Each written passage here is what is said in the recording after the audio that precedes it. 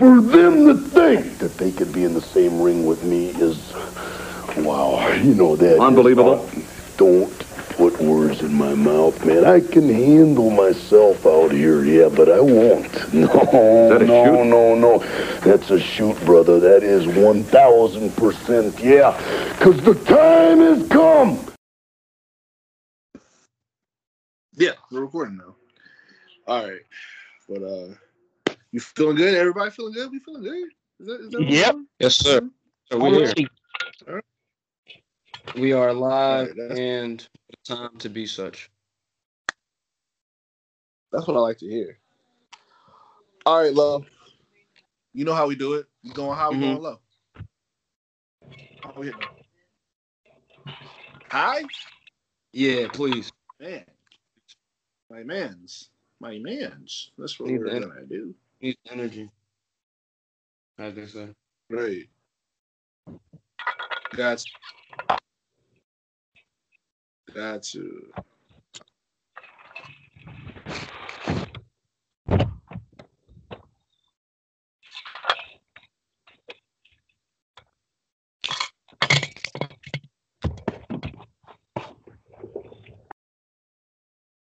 And I got it too. I know exactly where I want to go with this one. I got exactly where we're going.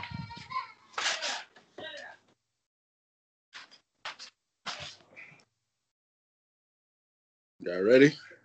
Let's go.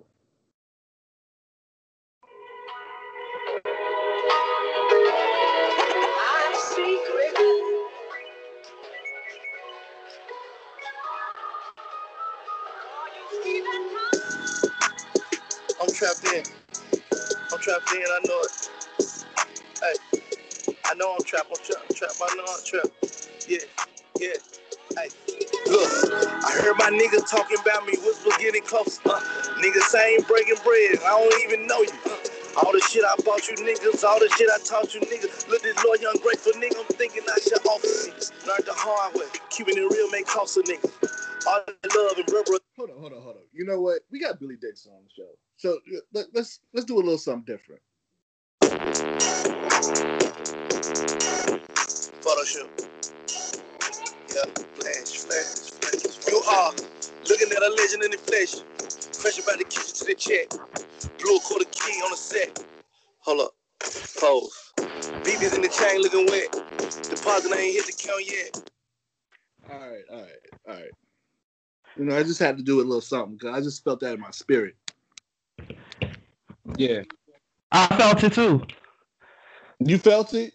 I did. As long as we feeling it together.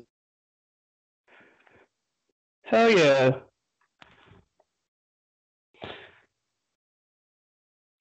Good. Comfortable. Very feeling comfortable. Good though? You feeling I'm very good. comfortable? All right. Okay. So my mic sounds nice, check 1. My mic sounds nice, check 2. Ladies and gentlemen, boys and girls, everybody of all ages, welcome to another edition, another episode of the Self-Control Podcast. You know, where the energy never dies and the energy never lies. And some people call us the new death row. You know, some people, call us a lot of things. But we here though. Lovely is on break right now. It is currently her birthday. So happy birthday, Lovely. What the hell am I doing today, man? What? Much love. Just take over from me. Jesus grab the wheel. I'm just messing up everything right now. Happy birthday, Lovely Lavelle. It's her birthday today.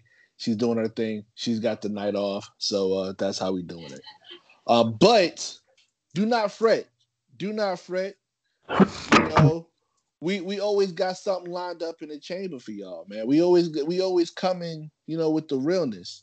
And our guest this evening, man, this has been something weeks in the making. This has been like months in the making. This person has been an avid supporter since day uno, has always been in our corner, has always given us words of advice, words of encouragement. Our guest is many things: wrestler, creator, champion, the business. And with the first wrestling Kiki Ball in history already in the books, this person is already going for more, you know? They're performing at Effie's Big Gay Brunch in Indiana during the collective weekend, October 10th. So, ladies and gentlemen, in the Control Center, we have our PAWDC Chocolate City champion and resident HBIC. Ladies and gentlemen, welcome to the Control Center, Billy Dixon. What's Poppington, baby? Thank you for that introduction. You know what? I'm not quite Jay Rose, but I try. I felt the enthusiasm. I'll give you a good, since we talking about Paris is up later, I'll give you a good 8. Thank you. I appreciate that. That's high up. You know, some room to improve, but I fucks with it.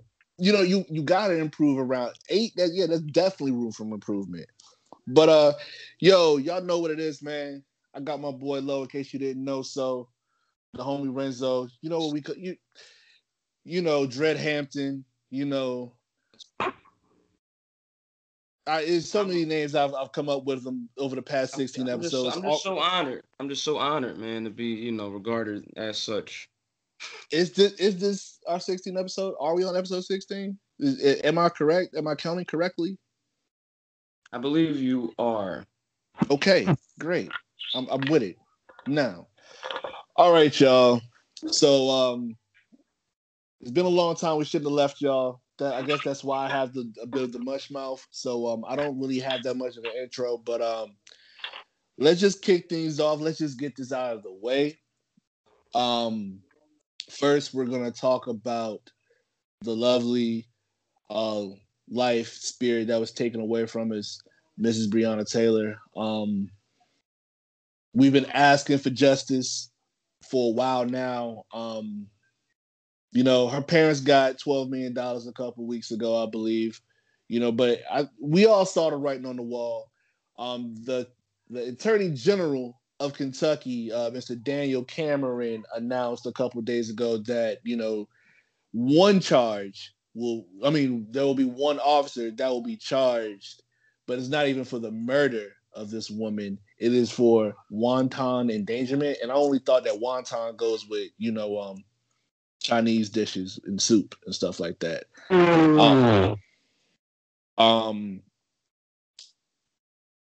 This is really like I said it on Twitter the other day when I heard the news. It just made me sick. I didn't really feel like talking about it. This really is injustice.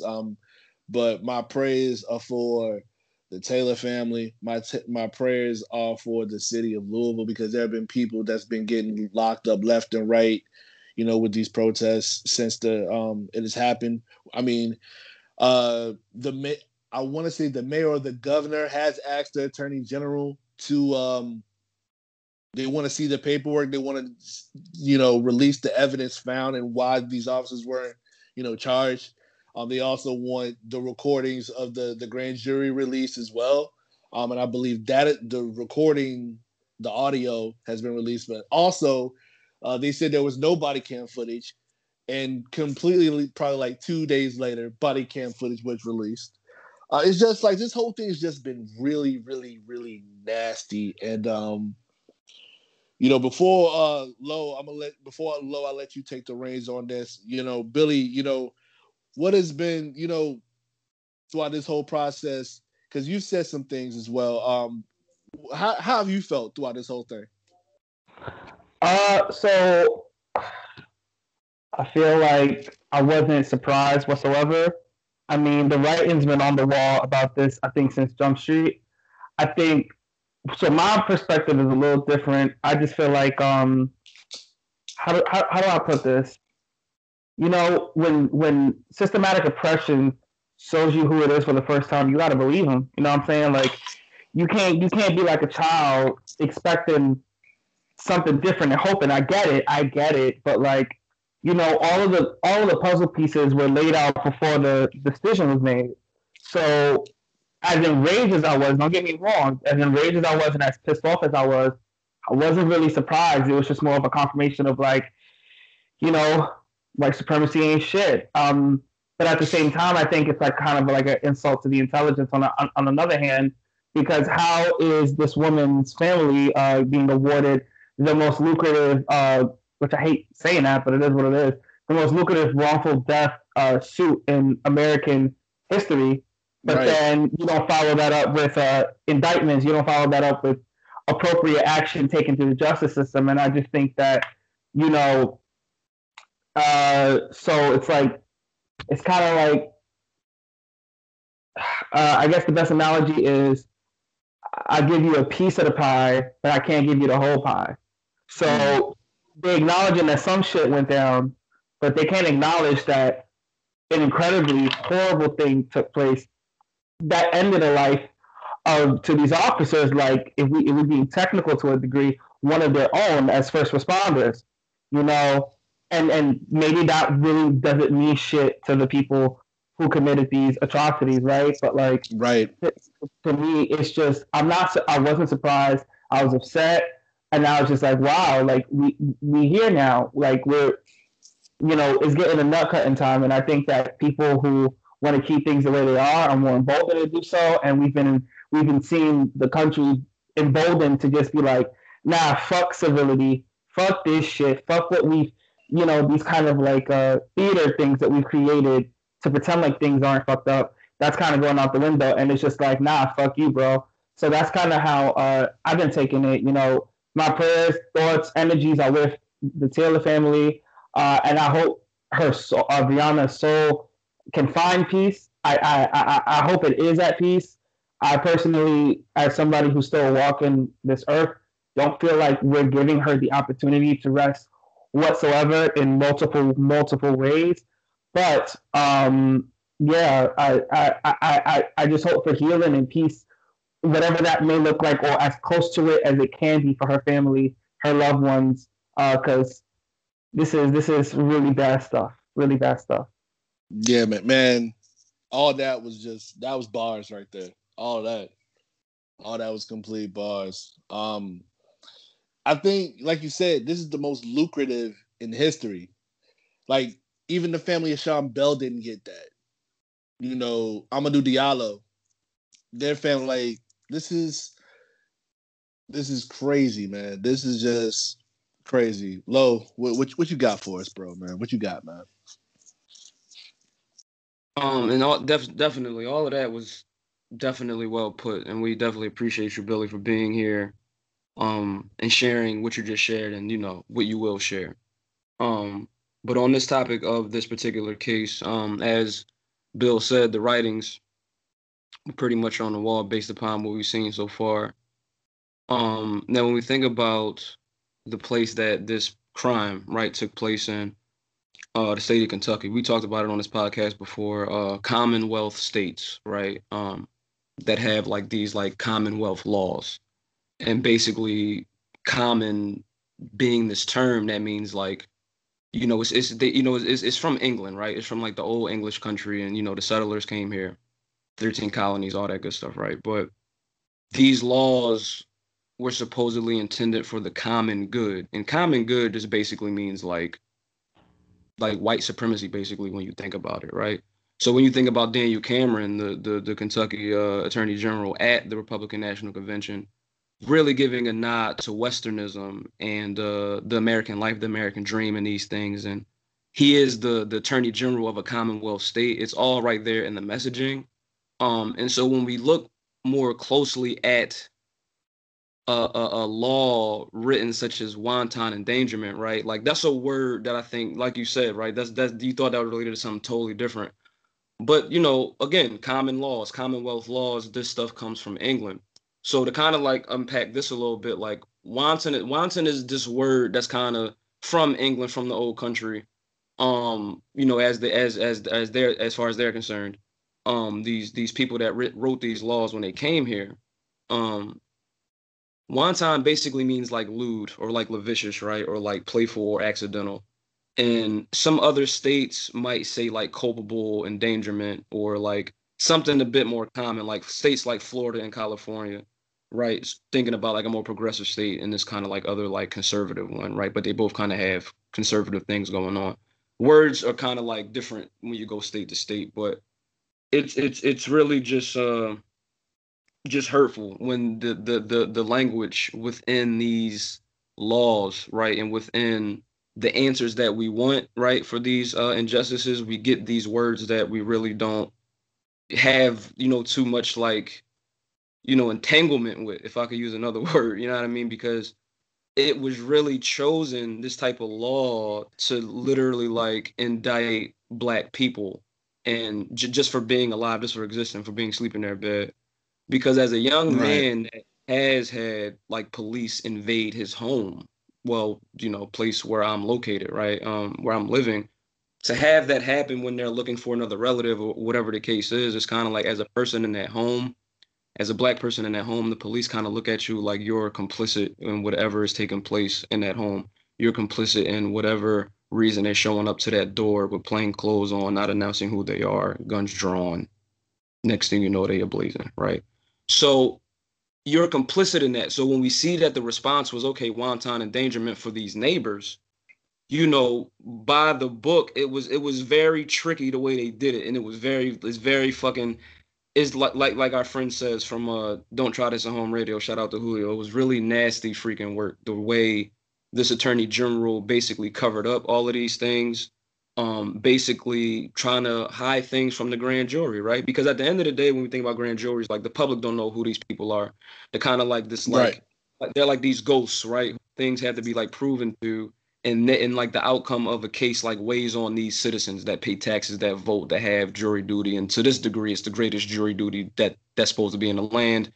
And it's like, the government can't even tell these people the truth. It's really sad, you know what I mean? And on all levels, right? We have a family that just got paid off with this crazy settlement, right? And again, Daniel Cameron is at the RNC talking about, my children can live the American dream and my children can do this and that, right? And it's like, well, like, somebody's child died, and so does $12 million that's supposed to be the American dream.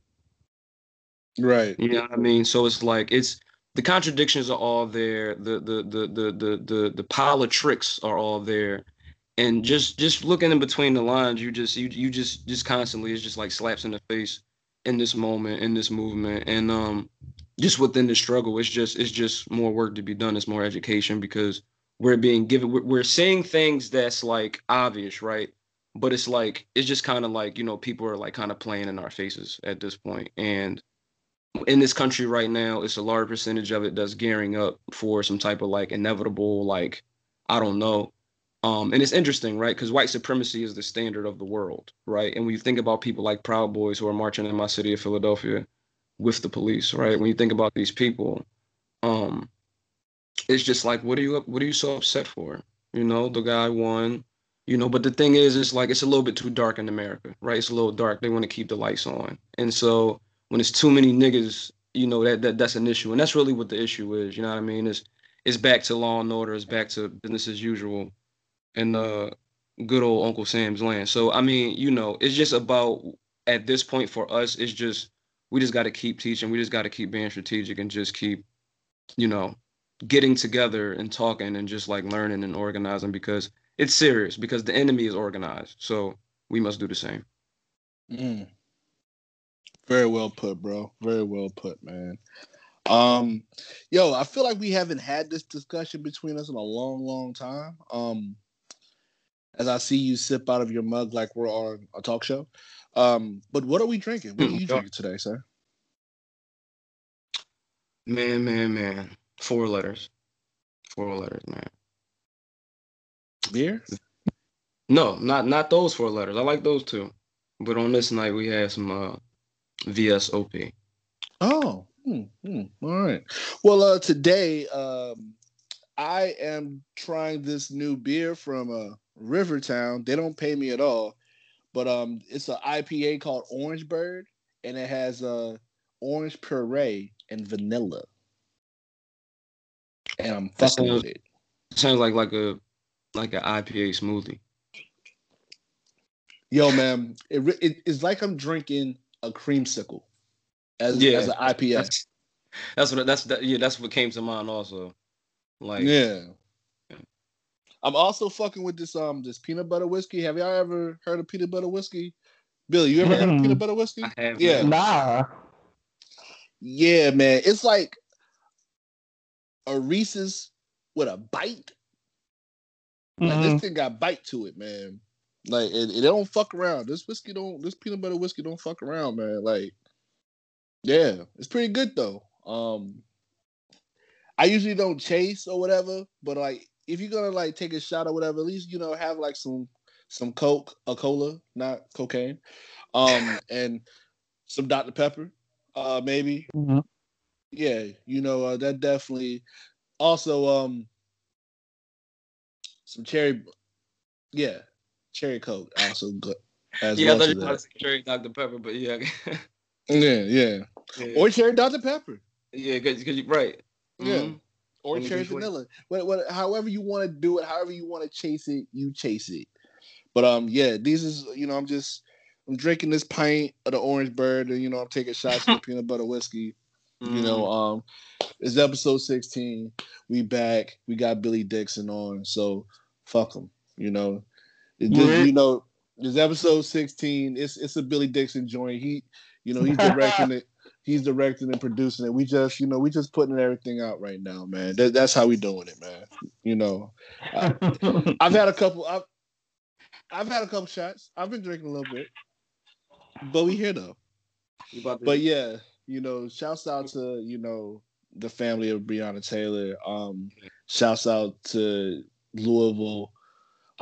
Shouts out to the ex-boyfriend who ain't take that deal. Hold him down. There gotta be a GoFundMe somewhere for him, so they can add to his books or something. But yeah, shouts out to. What's up? I've been trying to find out about that. Okay, all right. You let me know when that happens. Yeah, got you, man. All right, y'all. So we got that out of the way, the seriousness out of the way. I mean, we'll probably get into some. That wasn't even serious, but we'll get into some crazy shit later.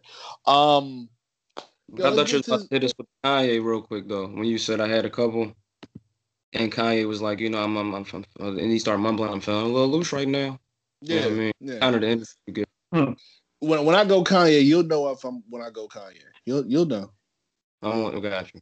You'll know. You'll know before I know, because people will probably text you like, "Yo, he wildin'." But yo, man, let's get into Clash of Champions, yo. Roman, and that's the only thing I want. I don't want to talk about nothing else about Clash of Champions. I don't want to talk about the Randy match. I don't want to talk about none of that shit. I want to talk about Jey Uso against fucking Roman Reigns. That's all I want to fucking talk about. Yeah, he's telling it. I'm big Oos. Like, I'm big. That's big Oos. That's big Oos. He gained weight. He had to, man. Or is it just me? He came out with the shirt off, bro. Like, gained weight though. That he was a vest size bigger or a vest size and a half. He wasn't Roman Reigns. He was what was his name back in FCW? Leah K. Yeah. Like he was kind of swole back then, like that. Yeah, like kind of hurting back. That's like the new. That's the new John. He going back, but it's in retrospect. But it's the new shit. Right. The tat is out. You know what I mean? Shout out to the tat. Yeah. You know what I mean? And the women love it. The Joe Budden veneers is working. Right. Mm-hmm. Absolutely. He superstar, man. We all knew this day was coming. You know what I mean? Shirtless Roman. What did Wayne Wade say in the GIF? I love it. I love it. Big Oos. But can't get enough of Shirtless Roman, man. Yo, man, big Oos, bro, man. I know we were all wondering, what is the use of wrestling without a crowd? What's the point of this whole Thunderdome shit? But yo, WWE figured it the fuck out with this match because it was nothing but storytelling in this match. Agreed. Some real fun stuff going on. Some real fun stuff, despite Yeah. Because I listen to a lot of stuff and I go back and listen to highlights. I'm just not currently on the network, but a lot of fun stuff I see going on to keep that dollar coming in. my subscription been canceled. Shout out to because I ain't no snitch. But shout out to them. Who had the stream. Shout out to that website. So, but man, like I watched this match like 3 times, man. I ain't never watched the match so much. I just love the way Roman was talking his shit, and it just felt true. It resonated. Like, man, like I felt for Jay, and then Jimmy came out and just, man, it all made, like, what wrapped it up for me was how Paul looked the whole time. Because I think I said this on the last episode or whatever. Like, the way Paul looks really tells the story, because, like, he looks afraid of Roman. We ain't never seen Paul afraid of nobody who he's representing. Right. But he afraid of him. And it's just like, bro, like, what the fuck is going on? Like, man. See, that's the thing. I think that when you have a star such as him, right? And I mean, I want to get a comparison. I don't know if I want to say, like, I don't know. I mean, like, I don't like when it comes to sports or anything, but, like, you think the span of his career, right, and his developmental situation at FCW, like you just brought up, you bring up Shield stuff, you bring up Rumble stuff, then you bring up Taker, man. Like, the span is kind of like, it's a lot of jewels in there, but the public reaction, reception. He's a Drake professor. He's a Drake professor of wrestling. Drake. Yes. And so when we think about, hold up, Billy, would that be far off to say?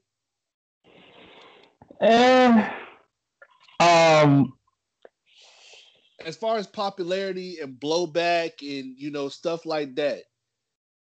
I mean, I would put Cena more in that spot than I would put Roman, if you ask me. I feel like I don't mean to cut you off, but I feel like it's hard to describe Roman, because, like, I don't feel like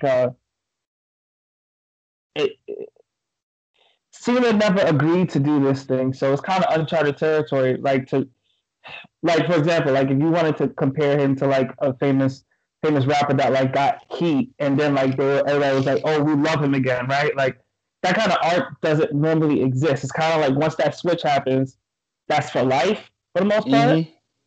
So it's weird to see this, like, 360. I mean, because I happen to study the art of this business. Talk your shit. I mean, I understand why this is happening. Like, I get why this is happening. So, like, I think the biggest thing is, like, wrestling fan culture is, like, wanting to be like feeling like you in the booking meeting, right? Like you amongst Bruce Pritchard, Vince McMahon, all the other writers, and feeling like you can see things ahead of time, right? So, like, right. with the Roman thing, it's like it was like a rerun. We saw the show, you know what I'm saying?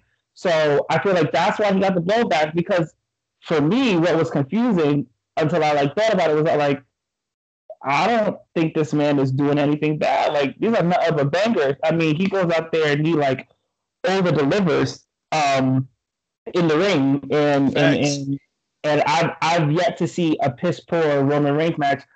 And even when people were shitting on the match with Undertaker, I mean, watching it back, there was only one botch that ruined the whole match. I mean, that was a banger too with Taker. So to me, like, I think it's just like, being a baby face in that position in the WWE is near impossible, right? So, like, at some point you gonna get that heat. So I think for them, seeing him as, like, what they've always thought he was is now garnering this positive response. Because, like, wrestling psychology for mainstream wrestling is you have to work opposite of everything. So now that, the WWE is acknowledging people didn't like this motherfucker, now they're like, yes, we don't like him, but now we like him. So it's hard. It's hard. It's hard. But I love it. I love the match with Jay. I thought they told a really powerful story. And not one Canadian destroyer was used. Yes. Nobody had to bleed. Nobody had to slap their leg 100 fucking times. Like it was just, it was the basics. And I'm a big fan of simplistic wrestling. And letting the people in the ring dictate the art that's being presented. So for me, like the shit talk was beautiful because it felt like just the 30-year later version of them fighting as kids. Like exactly, because I remember my cousin AJ and me fighting as kids, and a lot of that same shit talk was there. And if we were to go to a bar and get into a bar fight, we probably would say the same shit, So it felt real, and I think the story is real. Obviously, the way they promoted this, going in and out of kayfabe, was good. And to me, this was the best match of the year I've seen from anywhere. I've seen some pretty good work, but this is what pro wrestling is supposed to be. That haha shit, that ironic shit. Like, there's people I fuck with that do that shit on the regular. There's a space for that. But at the end of the day, what draws the money, what draws the interest, what draws people back to watch, like the SmackDown rating will probably get a pop, right? Like they'll get like a little bit of a bump off of the high off of this match. Because at the end of the day, raw emotion is what sells professional wrestling tickets. So, I mean, the rest of the show, I thought the show was good overall. I fucked with the ambulance match. That was also some really good storytelling. I fucked with that too. Shout out to Asuka, double duty. But like, the COVID making her wallet fat. I mean, she ain't complaining. You know what I'm saying? Ain't nobody been profiting more off of COVID than Asuka. So shout out to the homie Asuka. But like, Asuka been eating. Asuka been eating. Good. Yo, so hey Lorenzo. So I know this goes back episodes, tweets, and everything. Everybody knows I got a hood affinity for Jimmy Uso, right? Like that. Like that's my dog. That's my nigga. Like I've always thought that Jimmy Uso is the real Uso. But you put me on. You was like, yo, Jay is about that action. Yeah, they both on the level. Yo, Jay, from the Chronicle to the match, Jay, so to the point to that, I was like, yo, Jay could actually have a great singles run. Yeah. Like, I would love to see a Jay. Like, after I watched that match, I was like, I'd love to see Jay on a singles run. Like, man. Now you want to see it because it's like on Sunday, it was like this like revelation, right? It was like a lot. And I mean, you even go across every, you know what I mean? Like, you could tell this is really one of them ones because like it's not really like, me, I listen to everybody, for the most part. I try to. But for the people who like spoke on this match, it's really, I mean, with the exception of probably one show, and I think we know what they talking about, the 1099 show. Nobody's paying 1099 for that. Anyway, nobody on this side. But anyway, yeah, man, it's like, it was this like, I don't know, it was just so much. When I saw the match, for me, it was like, this is probably the best story I've seen like play out since like Mania, some of the Mania stuff, some of the Boneyard stuff, Randy Edge stuff, right? And I think like it's kind of like, okay, this is the vibe that the company is on now. And now that you're saying that like Jacob, potentially have like this run, like this was just like a preview of that. It was just like a real good trailer. You know what I mean? And a real good intro into like what's potential in his career. Yeah, because like I know, like it was announced and they was really throwing everything behind like this whole Big E run. Like, yo, Big E's by himself, so he's about to.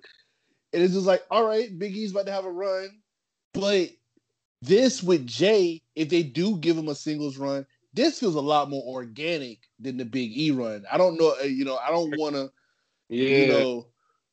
No, you're right though.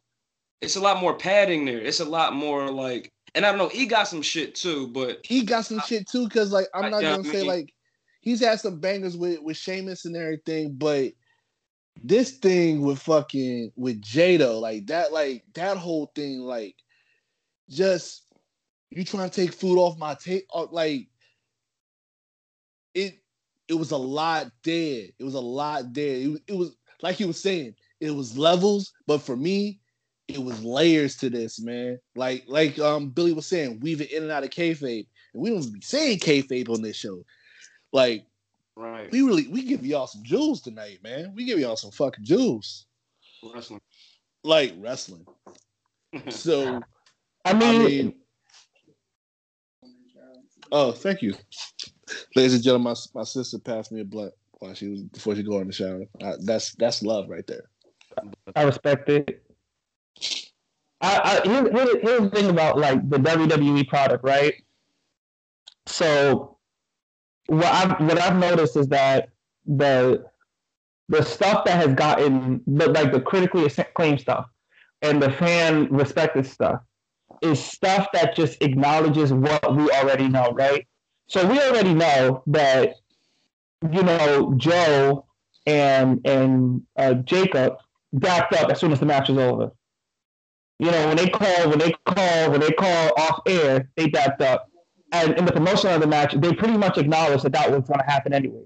You know what I'm saying? So the way that the way that WWE is promoting their storylines and things like that, they're just taking pages out of like HBO's 24 and things like that. They're taking pages out of actual real sports promotion now with the Roman stuff. I mean, they still doing that hokey shit. They always gonna do that. But like for the selling points, they're acknowledging more and more and more. Thank God that it's a work. Because if you just acknowledge that this ain't real, but here's how we're building this narrative, and here's how we're building a narrative, but there's still real intent, there's still real drive, there's still real focus behind this one man trying to get a top spot, this one man trying to keep his top spot. Them both having a complex because they come from the family with the longest line in the history of the business. That's intriguing shit. It's fake because they fuck with each other, but it's real because if I was Jey Uso, yeah, I've never gotten a shot to just do my own shit. I've never gotten a shot to do my own shit. My brother's older than me by 9 minutes, and that nigga think he can tell me everything. And then my cousin Joe think he can tell me everything. I'm the fucking baby of this shit. My dead uncle got me into this shit when I was broke and I had a 1-year-old. This is my shot that I never thought would happen. I can't throw this away. That's real shit for the character and for the performer. But at the same time, now you're throwing this kayfabe element that could be true. Maybe, Roman telling him, yo, we doing this, step your shit up, which happens, like, because in my opinion, I'm gonna tell you this, it's very obvious watching that stuff that Roman is in the writer's room. It's very obvious. Definitely. Very, very obvious that this is not crafted solely by Bruce Pritchard or Vince McMahon. No. Because to me, if I'm Roman Reigns and I'm a cancer survivor coming back to work, number one, I'm getting hazard pay. That nigga's getting hazard pay. Number two, if we talking business, the nigga's getting hazard pay, and the nigga's only gonna work people that he know ain't gonna fuck his shit up because he's immunocompromised. So of course his first opponent is gonna be Fam. Period. He ain't gonna work no plug. He did his little spot with Roman and Braun, and I wouldn't touch Braun with a 10-foot pole. No, it is what it is. But like now we're gonna get into him telling the story in a way that's super comfortable. So I think it's some good shit. When WWE do good shit, I will always put them over creatively for it. As a business, they're abhorrent. They're a horrible place to work for. But when the art is good, the art is good. I can't pretend like it's not. Facts. Right. When you said what you were saying, Billy, I got a question to ask y'all because we've seen this before, in certain layers. Bluetooth mode. Okay, thank you. No problem. Bluetooth connected. Okay, now you're kind of scaring me. Please, no more of that. Could this be our Owen versus Brett? It's in that type of layer, as far as family ties and everything. But in a way, it's kind of like almost the reverse because it's like Roman, like yo, like I'm like this is like Roman, like Brett didn't want to acknowledge that he was at the head of the table. It's Roman, like yo, I'm at the head of this table. I'm feeding the family. You're gonna get this payday. You're gonna get your ass beat, and it's gonna be all good afterwards. Like this is what Owen was trying to get us to see in Brett. Yeah. You know, and now it's just Roman, like, yeah, like whatever they say I am. What 50 say in Power? Whatever they say he did that shit. Mm-hmm. Mm-hmm. Yeah. Like, man, like one of the best storylines right now in this thing we call professional wrestling. I want to ask y'all about something else. Something else that like I didn't really expect to be intriguing, but it is intriguing. This Alexa Bliss theme thing. Mm-hmm. How y'all feeling about that? Yeah. I feel, Bill. Oh no, just man. See, it is that. You know why? Because I think that I think people have like touched on this like before it's even like taken place. Like people have like fantasy booked. You know what I mean? Like this thing, and when you see those things, you kind of hear those conversations. It's like, well, that's something that that company would probably do. But again, it's like with certain stories, you know, in now they in Amway Arena, right? You know, the new bubble. But yeah, man, I just feel like once we think of things that could possibly happen, I think this Jay thing is like fresh. It's one of those things that's like, you know, in the story, you know, it's there. But the pairing of them two, it is kind of, as the viewer, I agree with Billy. It is kind of like meh. It's like predictable. But I feel like, you know, if this particular company is really interested in like actual creative stuff like they're doing with Roman and Jay, I just feel like there's a lot of possibilities with those two. But it's all about what they're going to pull the trigger on with them, right? Because we always talk about, like, you know, something that could happen. Okay, boom. Then, like, they book, you know, a stable or they book a certain tag team. And then from there, we make further things that we want to see happen. And then they don't do it in that exact fashion, particularly, right? So I just think, you know, it's all about how creative they want to get with it. But the pairing in and of itself, I think is something that, like, we kind of, like, knew that they were going to dive on, especially, like, in a time like this. Yeah.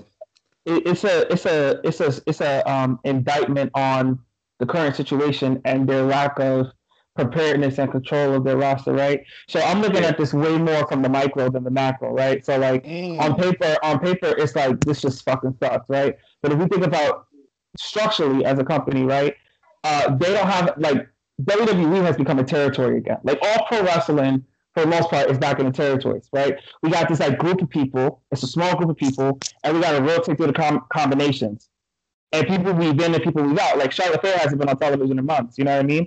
So like that's this is parallels to like 80s and 70s like territory wrestling. So for me, the problem with the Fiend thing and the Lex thing. Also, I don't really watch WWE programming besides the pay-per-views because that's trauma sitting through some of that shit. But like the problem from what I see is that like it's clear that they don't have opponents for their top guys. Like that's the number one issue is that they have to create opponents for top guys, right? So like it's clear that like the Fiend does not have anybody to start shit with.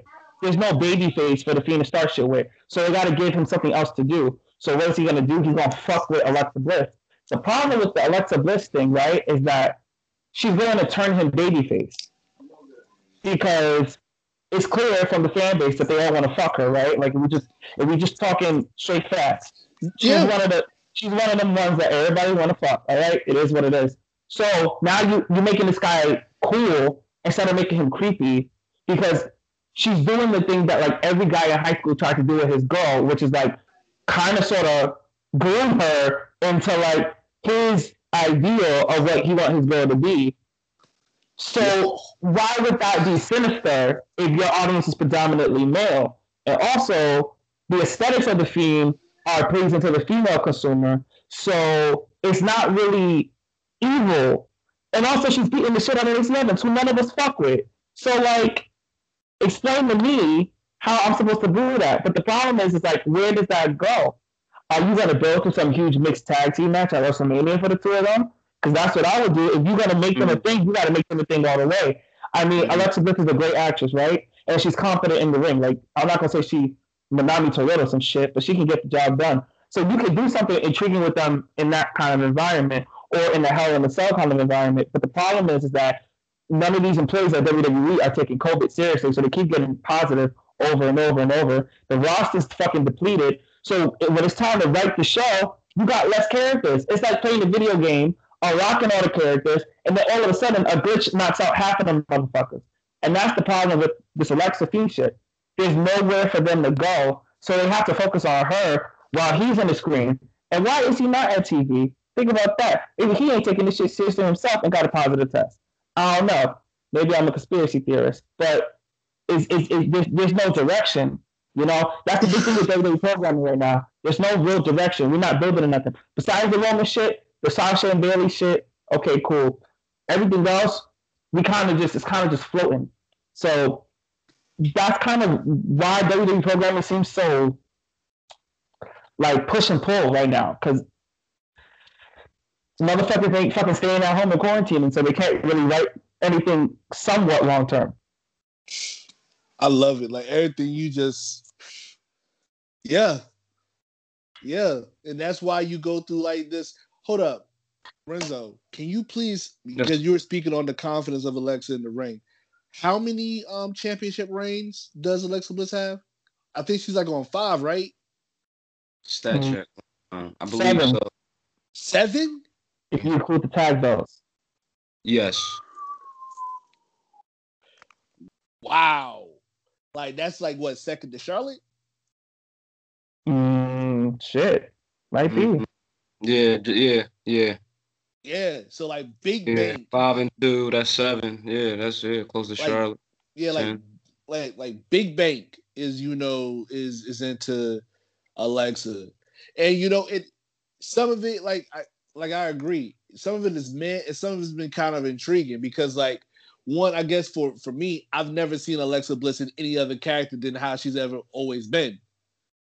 So to see her like give like that 1,000-yard stare and to see her like slowly kind of like dread her head out a little bit or whatever, and just like doing the Sister Abigail, it's just like, oh, okay.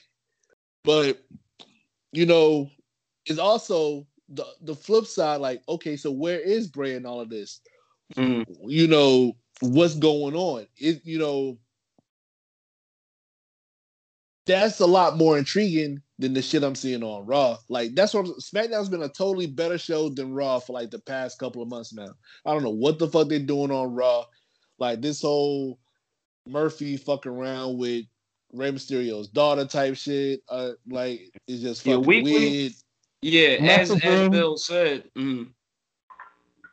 Like that shit's weird. Like the only thing that's really fucking saving Raw, it used to be Raw Underground, but they done fucking gentrified that shit. And then, the Hurt Business is doing Hurt Business shit, but now like where the fuck Cedric at? Like, is he hurt? Or does he got the Roni? Like, what the fuck going on? Like, I feel like Keith Lee needs to get drafted to SmackDown. Like Retribution is whack as fuck. They got on these weird ass, face masks and shit. Like, I mean, but they're the best thing on Twitter right now. Their clapbacks and Twitter game is like top notch. But like, it's like what Joe Budden said, like, I'm a double down. That shit is 2 packs of ass. Like, I don't know what the fuck is going on with some of this shit with Retribution. But Twitter game, top notch. Everything else, nigga, what? I mean, it's because these niggas are bored. These writers are bored. Like, working... T-Bar.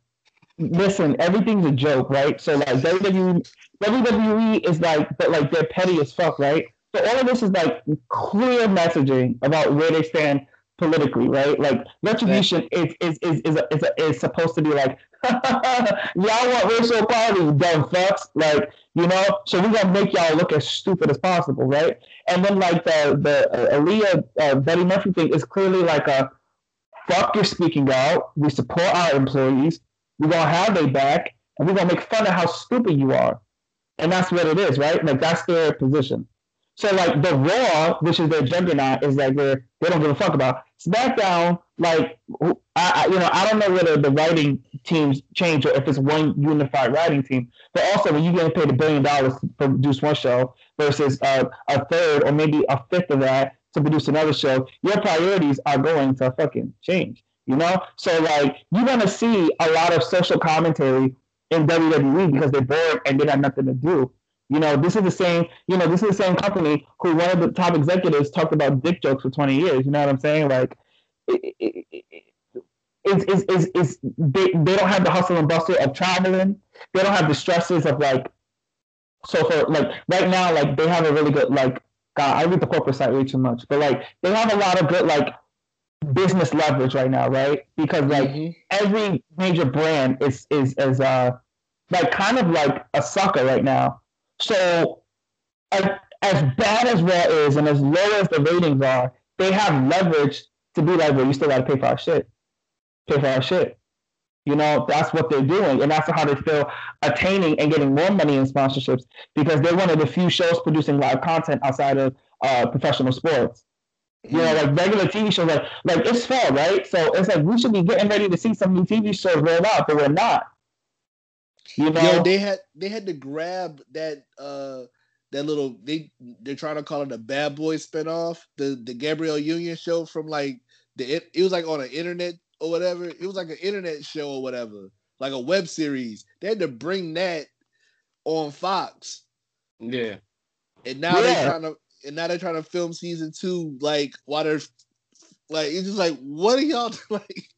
It's the ad race for content. It's the race for putting it on something fresh and new and stacking it up. You know what I mean? So that's why WWE has all this leverage right now. And they can do whatever the fuck they want. I mean, besides like, them not really giving a shit about anything. But like that's why you gonna see this shit. And it's gonna get worse. Like at some point they may do something with Matt Riddle taking it there. They've already alluded to it. You know what I'm saying? Like what was I watching? I was watching something, and I'm like, wow, that was right on the nose. They didn't even try to be slick about that. Something on one of these shows that was like on Twitter. Everybody was going crazy about it. But like the thing about it, right, is like here's my challenge for wrestling Twitter that they can never do, right? Don't talk about it for like 2 weeks. If you don't mention WWE programming for 2 weeks, don't watch it, don't tweet it, don't talk about it. Those storylines will all drop. And they will switch targets and do something else because social media data, which I watch a lot of Azealia Banks live streams and I do believe she is the Matrix, but like that data is precious and that's a lot of money in the data. A tweet talking shit about them, a tweet talking positive, or a tweet like being somewhat indifferent about them is still capital, still money. So like I really want people on wrestling Twitter, wrestling fans, don't talk about Raw or SmackDown for 2 weeks. Let's just see what happens. Because I can tell you right now, Titan Tower, or aka the Amway Center right now, they will lose their fucking shit. And I'll be the first to accept that on right. Let's do it. I will not. That's 2 easy weeks. work. 2 weeks. Listen, I got a good 4 in me. Try me. Yeah, I love it, Bill. I'm with you. Let's do it. No tweeting about Raw SmackDown for 2 weeks. All right, we're doing it. All right. We are standing. We in welcome solidarity. everybody. Welcome all the listeners, please. Yes, all the listeners. If y'all can do it, let us know. But we stand in solidarity with our brethren. We doing it. We doing it. 2 weeks. It's not even like that. It's not even like a. It's just for data. Like it's a science experiment. If no one talked about Raw or SmackDown for 2 weeks, what would happen? What would the creative shift be? Stone Cold returns. You know what I'm saying? They're like, oh shit, we're losing it. You know what I'm saying? They were that nigga a big contract. Be like, you don't got a butt for a year, bro. Just stun people. All of a sudden, you see the Rock number 30 in the Rumble. I'm telling you, some crazy shit will go down if they didn't get that social media data. Because it's I got my little ears everywhere. I'm telling you, that shit would be funny as fuck. Watching Vince scramble.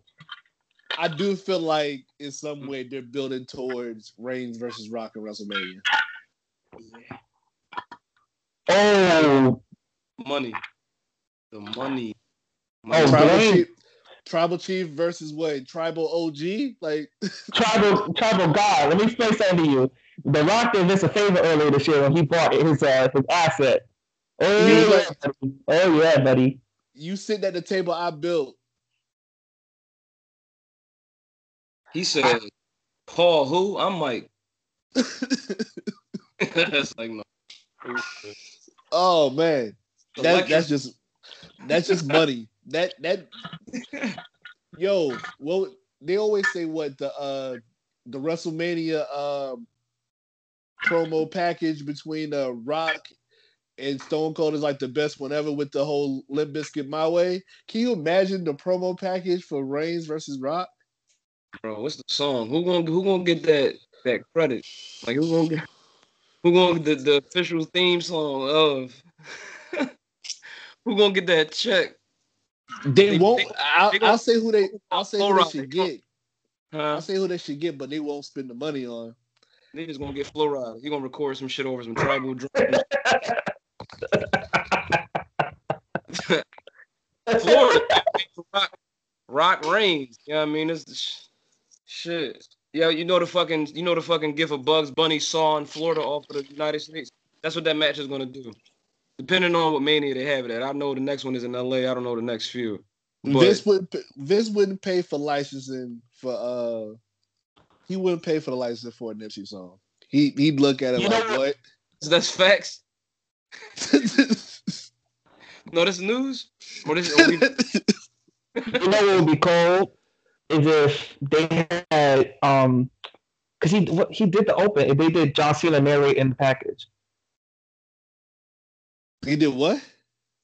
If they had John Cena narrate the package. Okay, that gotta be fly. Because they need a cut. When it comes to these WrestleMania main events, they like to overload them. So you had John Cena like, yeah, I fought both of them, and like he pushed them over. You know what I'm saying? Like, but and it's kind of like also, but then also you could like plant a little seed there with Cena sticks the winner and finally turns heel or whatever. But that's a good match. That makes too much sense, Billy.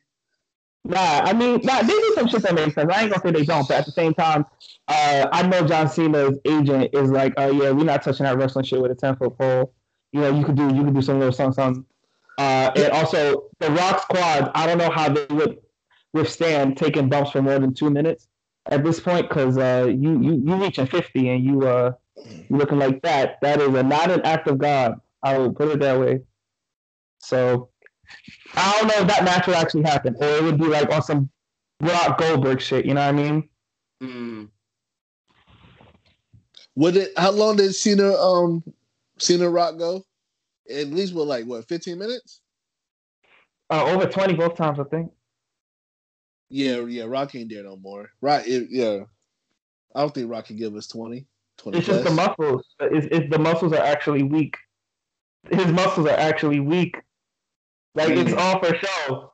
That nigga, if he did a jumping jack, he'd be in fucking ICU in 30 minutes. Like, he was tore up after that first scene in the match, from what I heard.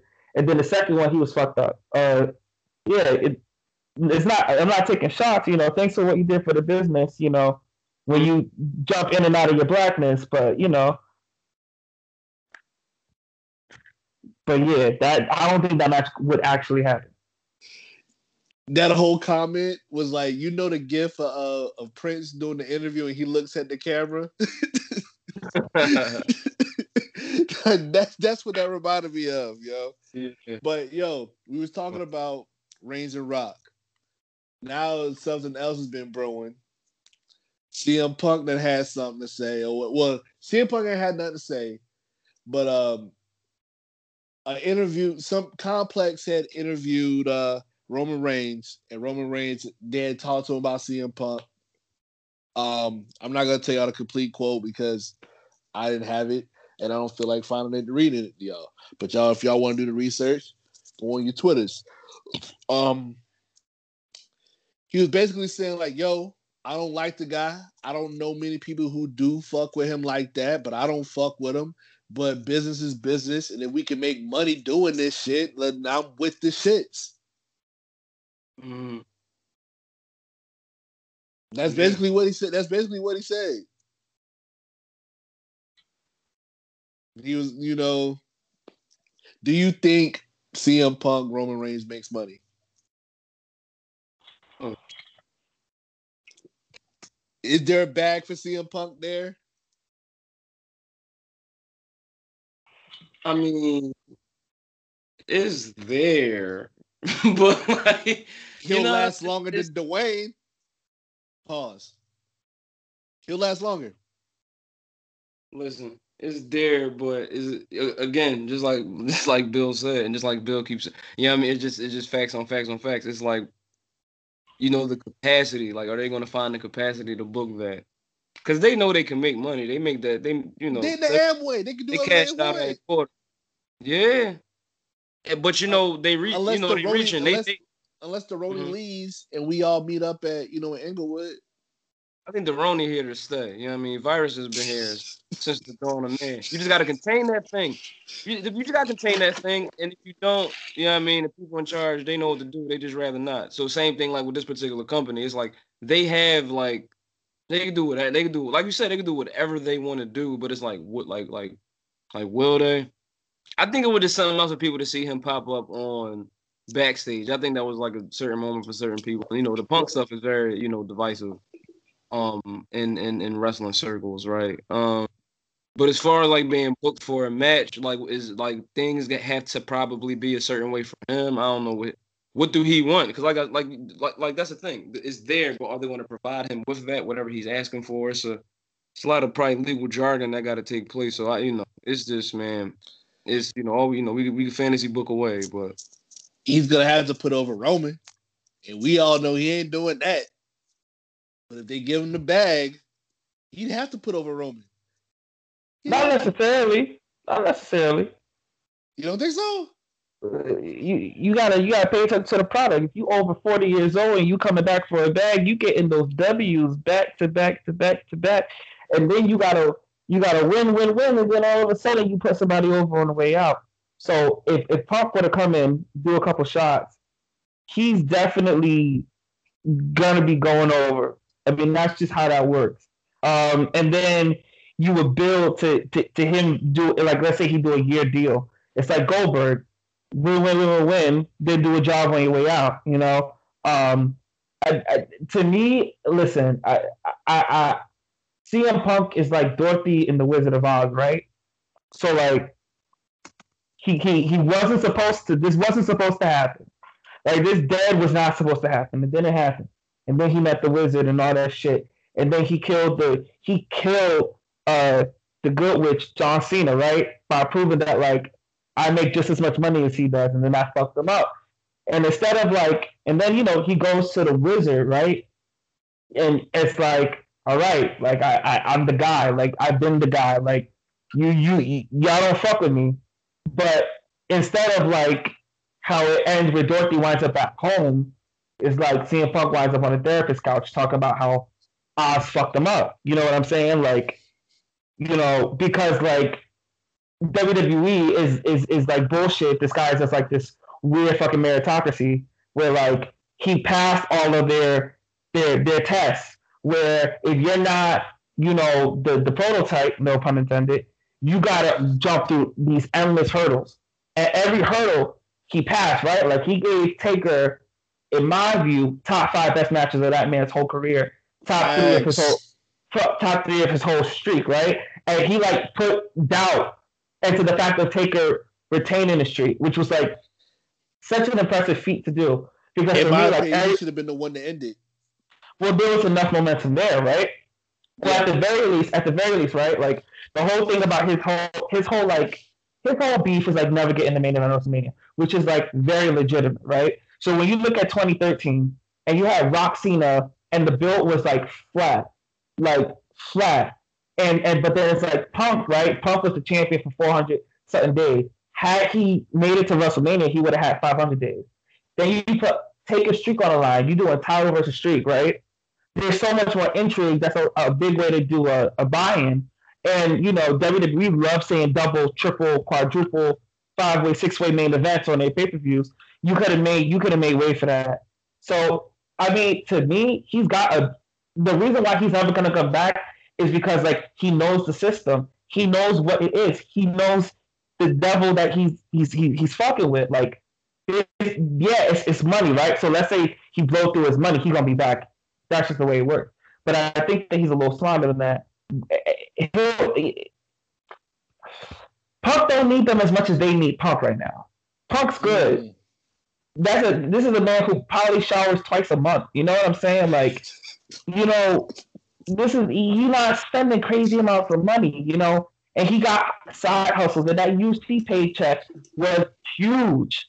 So he don't really need to go back. And, you know, in his way, because he's a petty motherfucker, by being an employee of Fox, not WWE, and being on the WWE show, shitting all over the product mercilessly, that's his way of winning the war. So if you win in the war in his brain by doing this shit, through this like employment loophole, why would you then say, yeah, I want to work for Vince McMahon after you just in your mind got to say on a TV show that not a lot of people watch, but like this product fucking sucks. So I don't see Pop coming back unless he broke. If he's broke, he'll be back, but I doubt that will happen. I love you, bro. Like, I love you too, dog. This is business. What do we say every episode, yo? This the one. This the one. We always say. One is the one. You gotta drop the heat every time. Oh my gosh. It's heat to me. I hope you all feel the same. All right, man. So let's just talk about the craziness that was last night with this whole debate shit, man. Like, I didn't watch a lot of it. I saw little clips, and I was just like, nah, fam. But, yo, Lo, you know, you are a resident, you know, a resident political, you know, analyst, you know, more than Van Jones. You know, you... He had quite some words last night himself.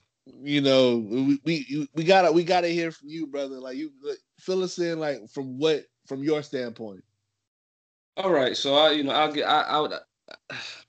want to start. Billy, if you want to chime in, because I didn't watch too much, you know. So I want to hear y'all how y'all felt about it. Mm-hmm. So, in electoral politics, there have often been like debates, right? Now, I'm not talking about the current modern era. Just thinking about like 1800s. It's always been the white guys get up there and talk they shit and try to spin the people to see who the new master gonna be. Right.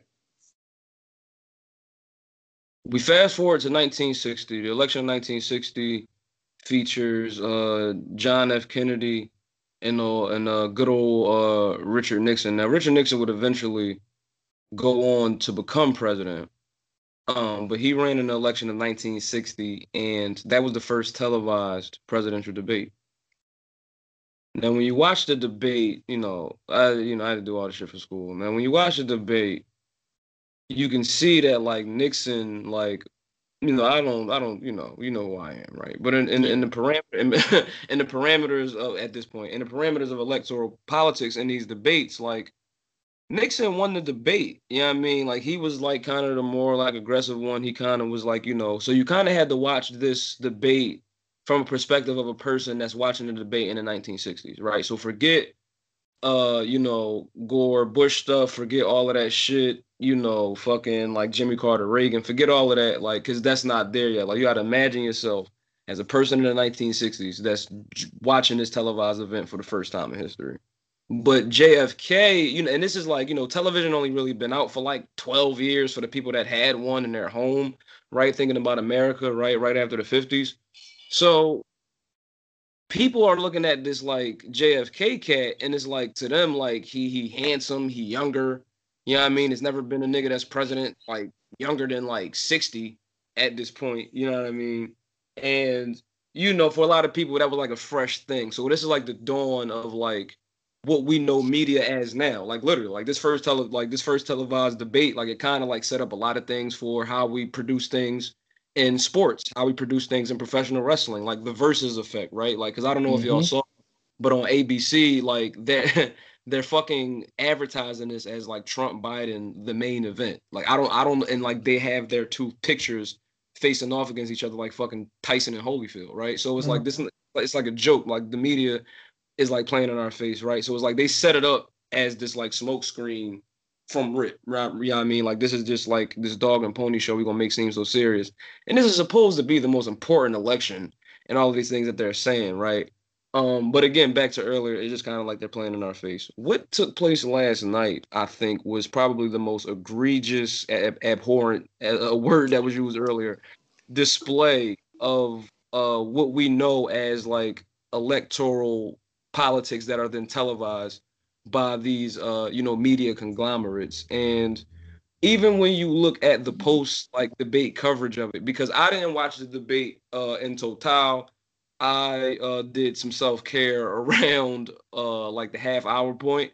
Wanted to jump back into what they call in sports, right? Because they playing in our face, this like post debate analysis, right? Because it's funny, on the film Head of State, the woman, and she was a black woman that was moderating the debate. I don't think I've ever seen a black woman moderate a presidential debate in real life. That's like that movie is like glorious. There's a lot of the parody and the satire in that is glorious. But anyway, she says in the movie that we're going to flip this coin, and it's by coin flip. Like that joke right there is just like Chris Rock was telling us, like, again, like this shit is a joke. They're playing in our face. They had the Monday Night Football music, the whole nine. But to just get back on subject, like last night was just like ridiculous. Right now, if you look at some of that stuff that took place in 2016, Trump, again in the parameters of what we know as a presidential debate, right? He was a bit more like tactical and strategic, like just kind of just like toying around with Hillary, around email stuff, around her time as a senator in New York, and all of these things, right? Calling her an elite, calling her all of these things. But now Trump is the elite, right? And he is kind of the person that's president now. He's not campaigning. And a lot of, his supporters and many other supporters throughout the years of certain candidates, if a president is running, if an incumbent president is running a president that's currently in office, the base of this particular like politician acts as if he's like a free agent, like he's not president right now, like he kind of like the presidency is almost vacated. That's how some people act, what I mean, that support these politicians when they're running for president after 4 years. You know what I mean? I saw it firsthand, what I mean, doing some of the work I did in 2012, right? On the Democratic side, right? So thinking about how this thing is supposed to be done, it was really done out of order. It was really sad. It was all of the things that we know to not be good, all of those words, you know what I mean?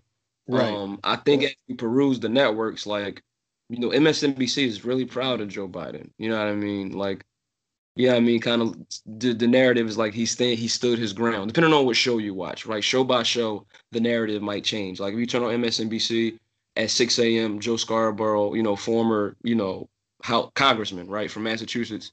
He's a former Republican, but he's like a Reagan type Republican, like that kind of has like certain like liberal, neoliberal type like views, but they still kind of got like that conservative thing where it's like, if you're going to be president, like kind of be nice about it, like those kind of Republicans, right? So people like John McCain and Mitt Romney, those types of Republicans, right? The ones that, in fact ran against Obama.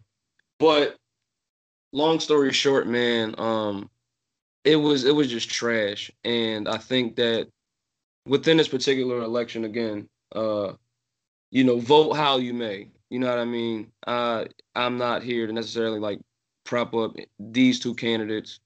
I had my select candidates I'll be voting for from another party outside of this, American duopoly. Because they're, it's pretty much like two sides of the same coin, right? It's like the 50-cent coin. It's all the same shit. So, and that's literally a physical representation of that currency in the United States, what's on the front versus what's on the back. Whole nother story. And I know I'm kind of tangentializing right now. But pretty much for me, that's how that's basically it. That sums it up. It was just a really it was an actual display because it looks like it almost looked like a Saturday Night Live skit, right? But it was actually Joe Biden. It was actually Joe Biden and Donald Trump, not like Jason Sudeikis as Joe Biden and like fucking like Will Ferrell as Trump, right? It was the actual. You know what I mean? Like it's not going to be a Rudolph. Jason Sudeikis. And I mean, I think he did Biden a few times. I gotta look that up. But bro, I don't think during he's funny. presidency, I feel like I'm the only one who. I feel like I'm the only one. He's like, what's his name that played Andrew Bernard? They're like the same dude. I think they probably got the same dad. But like, everybody in Hollywood look alike. But like, on some real shit, it's just like I just think that it was that. It was Saturday Night Live, like real, and Live from Saturday Night never like got said. Chris Wallace ended up saying good night. He was laughing a little bit. It was over. Yeah, I'm like, yo, this is a fucking joke. You know what I mean? Like, abolish all this shit. Billy, how'd you feel, bro? I couldn't stomach the whole thing, so I caught quite a bit of the highlights. It went like for me, it went about what I thought it would look like, but I feel like I know who I'm dealing with when it comes to these two, and I think that one of the things that this debate kind of really showcased for me is that both major political parties desperately internally there's this probably feeling of like grasping for straws, right? Like before, like let's say we go to like 2008, 2012, right? Because even 2016, if we use recent examples, like each candidate had a strong hold on their party, right? Like for the most part, like whatever, nobody fucked with Hillary for real, but like, all right, whatever, we'll vote the bitch in. Or Republicans was like, I don't know how we feel about this, but we'll go with Trump, right? Like there felt like more momentum party-wise for both candidates. And then Obama Romney, Obama McCain, right? This one felt like two people who were like in a subway in New York City yelling with a box of like a cardboard box that said tips and begging, like just yelling, whoever could do the more annoying attention-seeking thing for like coins and dollars and shit like that. And I was just sitting there going like, man, like this debate is allergic to any sense of civility, right? Like, we talk about kids who got, your opponent's kid who has addiction. We telling people to shut up. I mean, it was just like, civility and like political correctness and like decorum and all that like is mythology. But it was shocking in an extent to see like, wow, we're not even gonna pretend anymore. Like here, we're not even gonna pretend. I think that there is a clear understanding from the powers that be that the American people think everything is bullshit now. I think there's that's actually kind of being understood for the first time in American politics history since the 60s, where the people are actively like, yeah, we're not fucking with this. This is bullshit. And I think that, it will be interesting to see the data because that's what we live in a society that's junkies for data and information. What that will look like on November 6th, 7th, 8th, what actually turns out, what demographics turn out, because let's say I was undecided, right? I mean, I know who I'm going to vote for. It is what it is. But if I was undecided, I wouldn't want to vote, period, after watching that. Like, the liberal left media is making Joe Biden be like, oh my God, like he finally said what we were all thinking, right? Like That's a lot of the things I've been seeing, right? Like, because like he said like simple fifth grade playground bullshit, like shut the fuck up or whatever. And then the right is like he really caught Joe. He hit him where it hurts, talking about his dead fucking kid. Like to me, it was just like, do you remember the show Yo Mama? Yeah. Like, it felt like the last part of the episode where it's like the two best shit talkers saying Yo Mama jokes back and forth, and I'm like, what the fuck am I watching? Like, when are we gonna talk about like the actual things that are going on? And then like the last thing I want to hit on about this debate is like, if there's a single person that was confused, caught off guard, disappointed that the president of the United States in 2020 was asked 4 times to denounce white supremacy and declined and rearranged the verbiage and the language and his messaging 4 different times, where have you been? Where have you been? You know, you must not read. You must live under a rock, Patrick Starr. Like, what's going on? So, I mean, for me, I wasn't shocked. I was just a little like, oh wow. Like I was like, oh, okay, we here now, but it it is what it is. Politically, where I stand has changed a lot in the past year.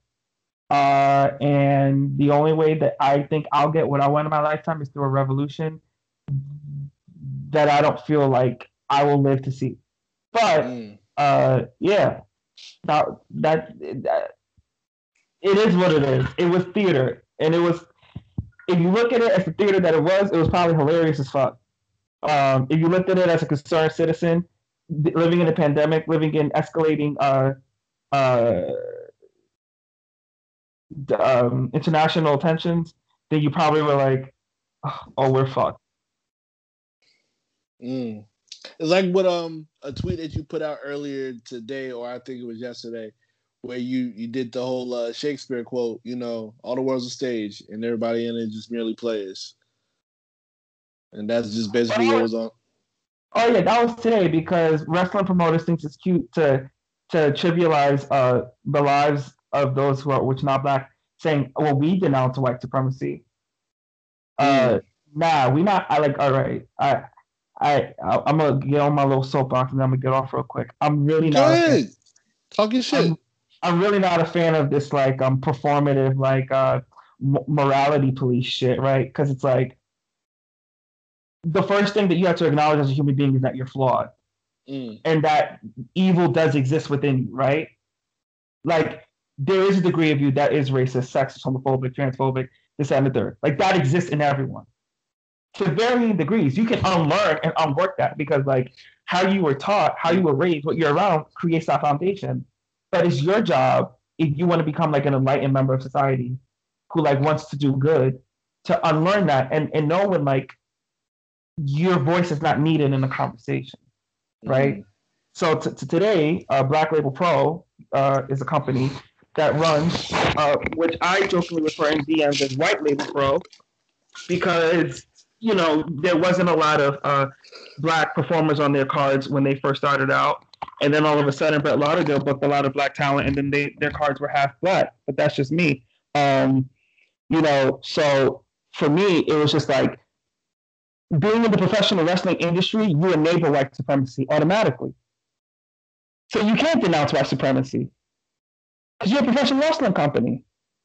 You're the same company that rewarded a guy who took 2 days to realize he can't say nigga by giving him his own show. But you denounce white supremacy? Okay. But you want me as I'm just a wrestling fan. I'm a black wrestling fan. Your actions don't show me that you actually don't fuck with this shit. Because listen, I'm not saying that Eric Stevens is a bad guy. I'm not saying he be a shit. I ain't calling him a racist. I'm talking about what you're showing me, what I see, because that's all I can go off of. That's all I can go off of. I don't know people's content of their heart and their character, and people don't know mine. But my actions have to show what that is. So you talking about you denouncing white supremacy, your actions don't show it. Which is why I tweeted today, here's a fucking cookie. You know, we living in a time where a young EMT was murdered in her own home, and her likeness, without her consent, her family's consent, was made into T-shirts, put on all these award shows. But meanwhile, these actors and actresses accepting their Oscars, Emmys, this and the third, I have yet to see them say that they made any donations to the freedom fighters fighting for her life to have actually mattered post.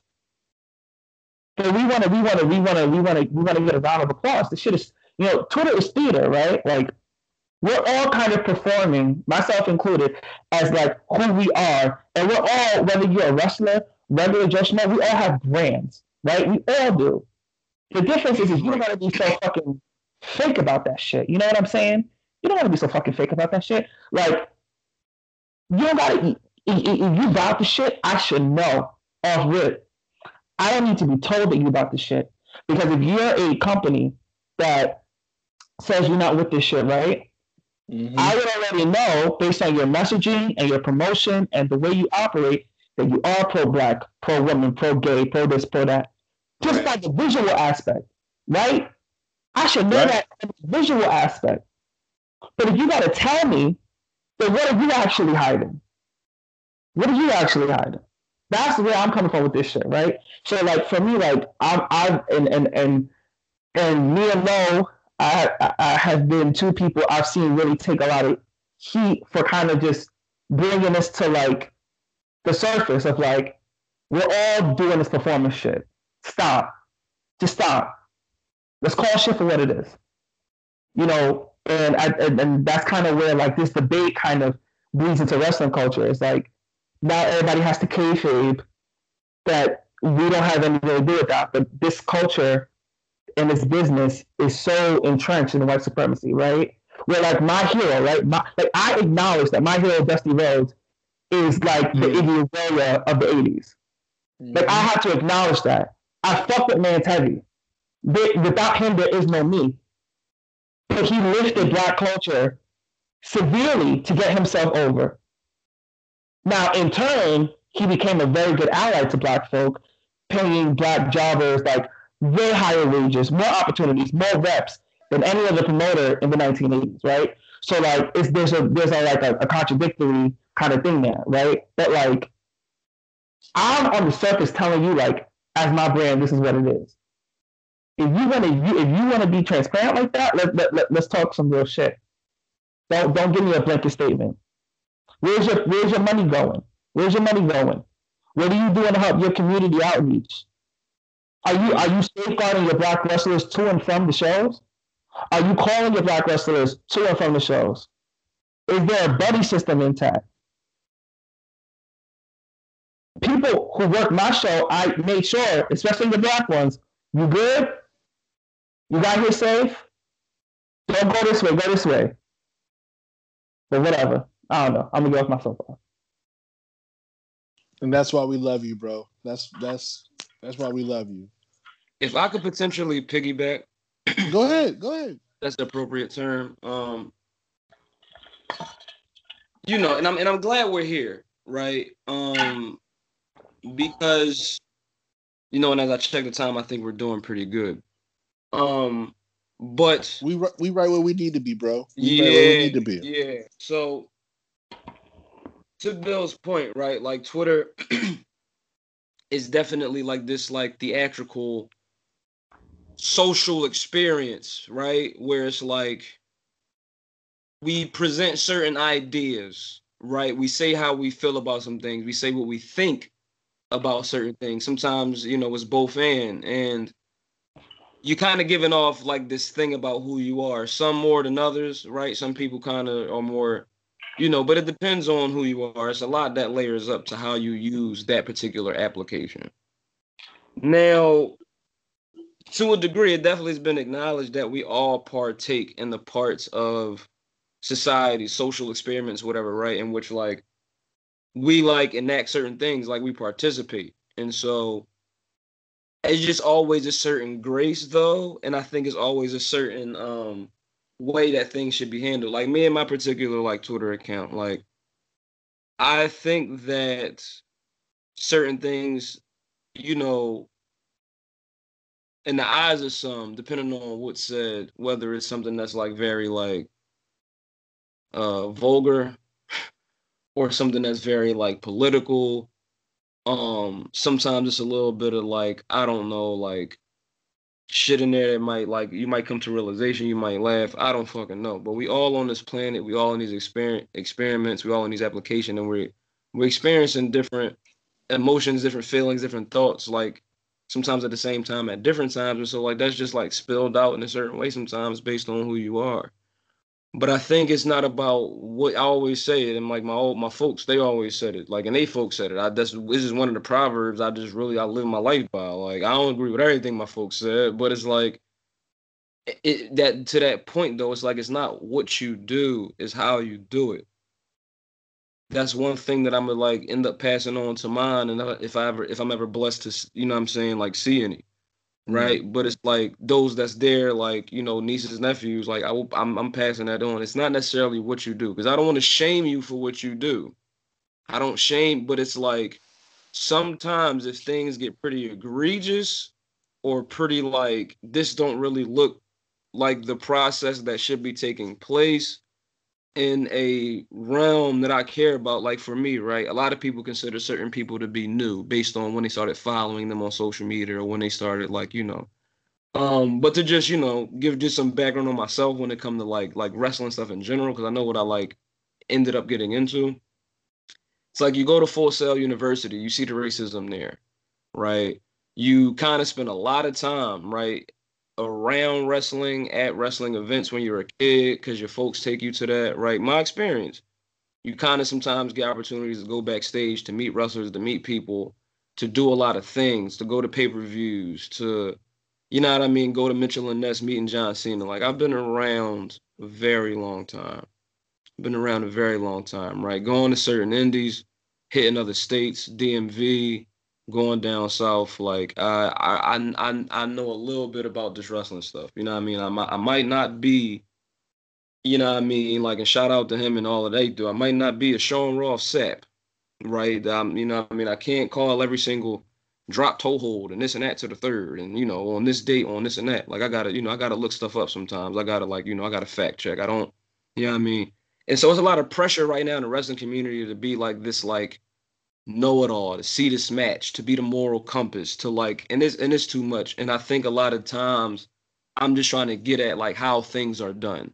And so when a lot of time is being spent on that application, when you want it all day, like it gets very like insular, and it gets to a point where it's like the things that you're trying to do is not, you're not going to really find any answers that way. You know what I mean? Like, how better does it make it? How better does it make it for a person that's been victimized? How better does it make it that like you're parading on another website a person in your campaign to like get them like not like seen anymore? It doesn't necessarily make it better for the victim of that particular community. Now, if you somebody like R. Kelly, you know what I mean? A lot of people might need this attention. If you somebody like the president, if you somebody like Jeffrey, whatever his name is, if you somebody like that, like this need people attention. You know what I mean? But in certain communities, people try to like parrot and mimic what other people are doing in more larger, more general communities where real work is being done, and there's real feet in the mud, and there's real like death being seen, and there's real abuse stories being told. You know what I mean? To me, to other organizers in this city, to people who, teenagers that's been kicked out of their home for sexual orientation, for selling drugs, for all types of shit. Like real abuse stories, parents abusing them, real shit, bro. Like on some real shit. You sitting across from that. We grow up in these environments. I don't got time to really be playing this game with y'all about like who about to get like medium canceled. I just don't got time for that. And so when the person, especially that's going through this as a black person, I definitely don't have time for it then. And a lot of people seem to have time for that. And so if it is any heat to be taken for speaking up about said things, I can gladly take that. You know what I mean? I've taken it worse. You know what I mean?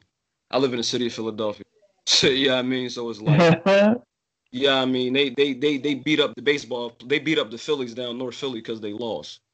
Niggas ran onto the field, started beating up the Phillies down North Philly at Connie Mack Stadium.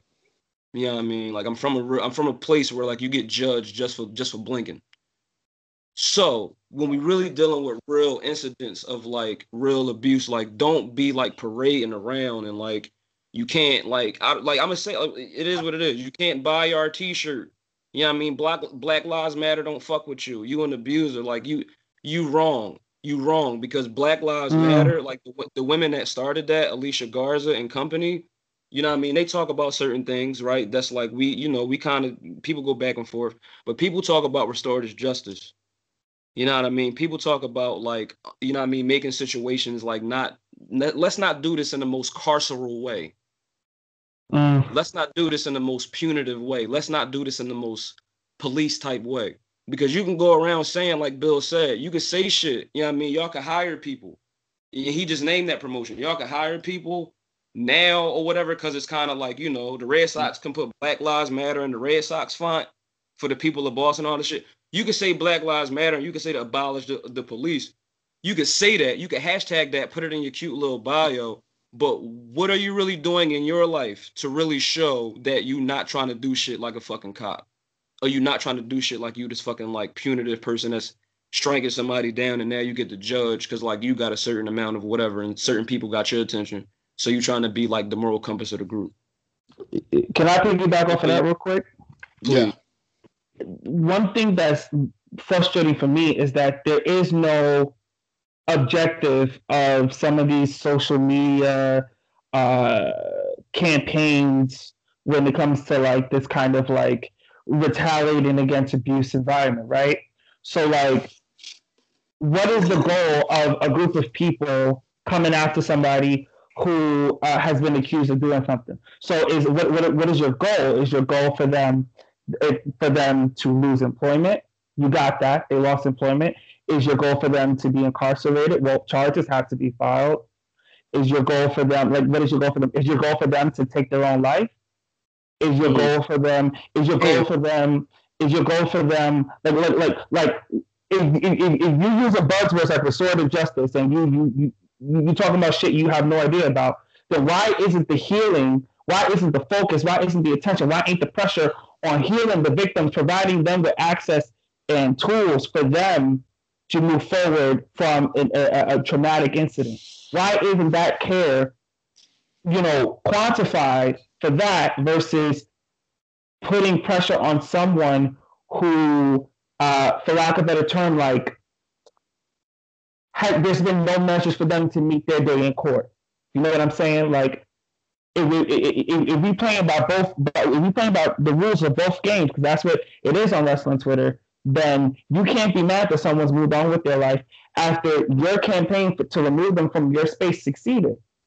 It succeeded. That person will never be in the same graces that they were in prior. So you I don't want to say win or loss, but you kind of won, right? Like that person is not there no more. A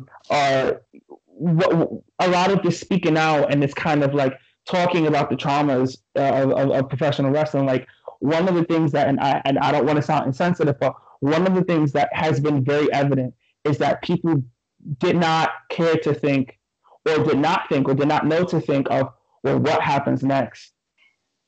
So if you decide, I'm not saying what's right and what's wrong, I'm saying what's real, and there's a difference. If you talk about a man with means, money, and access doing something to you, he is going to retaliate to you. Have you equipped yourself to be prepared to retaliate? Do you have those tools at your disposal to retaliate? Can you get those tools when he retaliates? If not, you have to be careful, because I'm not saying you're lying. I'm not saying that. I believe people, but you got to think about everything is a game to some extent, and I just think that on Twitter there's just like, it's like everybody tweets for the pop, tweets for the not the likes and the retweets, but they tweet for that jolt of like instant acceptance. Like, man, fuck that, fuck them, this and third, the camaraderie of like misery, right? Like, that's kind of what we're seeing, instead of like people who have worked to get people removed, but what are we working for solutions? Like, look at the niggas in Britain had the government involved. the government in Britain is going to impose sanctions on professional wrestling and actually make wrestling more of an actual job now. Like, that's probably going to be the long-term ramifications of the speaking out shit over there. But over here, you can't do that because there's 50 countries inside of one country. Like, you can't do that. So my whole thing is just like, we got to stop this shit. We got to stop this shit because we not doing anything. We just existing in one moment and riding on it and rocking with it, but we're not moving to create an actual change to benefit anybody. And I don't want to be a part of that culture. I'm not interested in that. Right. I'm gonna add something to it.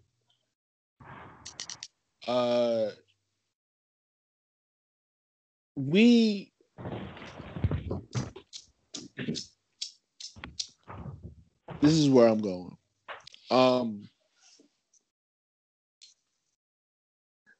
I like to quote I don't know if maybe my boy Lowe might know where I'm going at with this, but a man by the name of Cameron said on a song with Jim Jones and about a man by the name of Freddie Godson, rest in peace, who died from COVID this year.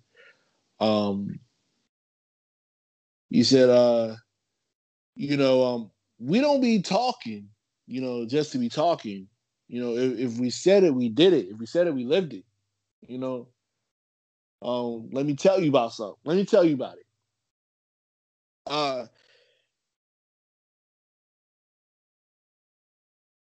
So when we say certain things about, Billy, you know us.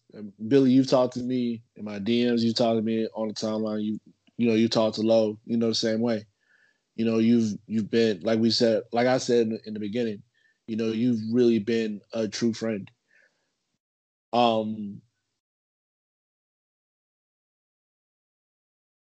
We've had commentary about the way things have been, or just things we've seen. And sometimes those views, aren't shared by a lot of people, and then sometimes those views you have can be weaponized and turned against you. But that's not here nor there. The thing is this: when people take up a cause, and they take up a cause and everything, it's like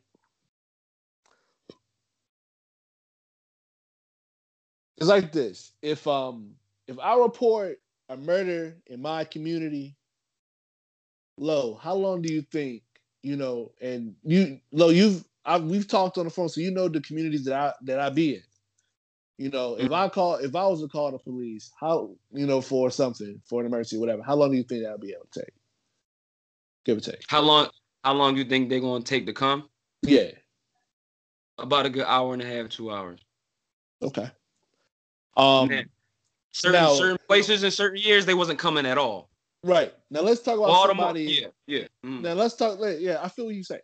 Baltimore, they boarded them up. Now let's talk about somebody in an affluent community or whatever. Something happens over there. How long do you think the police will take to get over there? 15 minutes. Okay. All right. Good. Okay. So now we work on something. A lot of people say that what they're doing, they're speaking for the community. We're speaking for the community. We're trying to make sure things like this never happen to the community ever again. But let's break it down like this. I won't say there are exactly haves and have-nots, but there are people who are spotlighted or think, brands, whatever, what have you, that are spotlighted, and there are people, who are in that normal rat race to get there.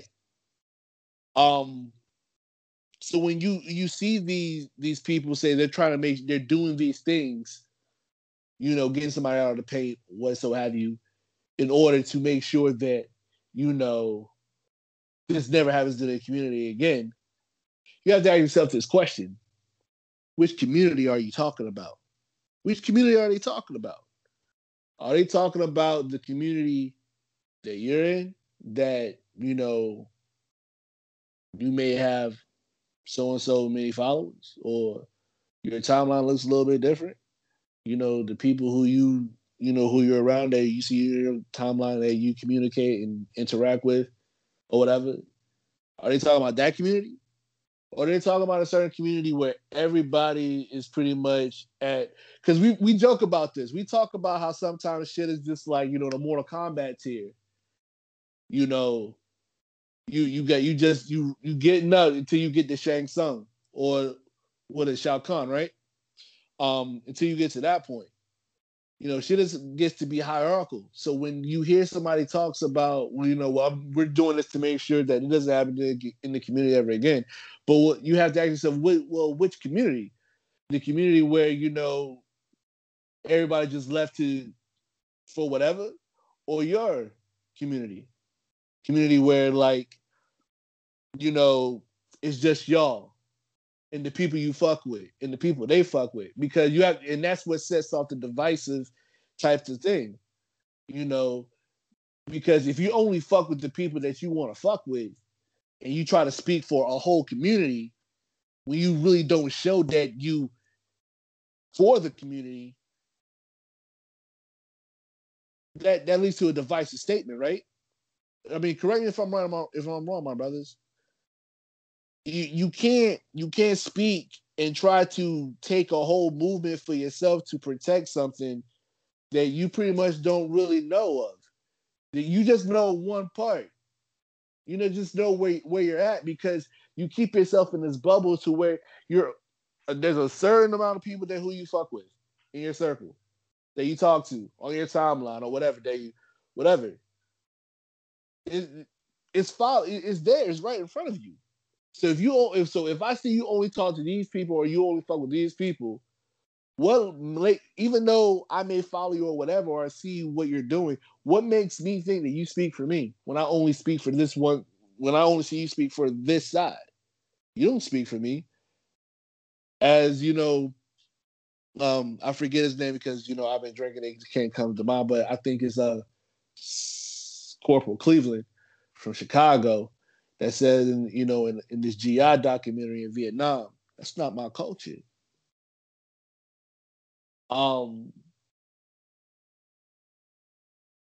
We said this in every episode. Self-control, we speak for that. We're not doing this for clout. We don't do this for anything.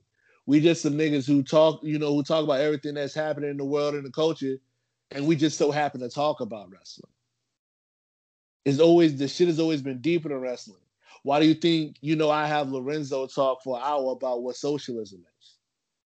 Why do you think that, I'll bring Tiana on here to talk about, OnlyFans and her hustle? It's not the fact that she's a very beautiful woman doing OnlyFans. It's the fact that there's a stigma that goes on to people who do fucking OnlyFans. And a person like her can shed light on the situation.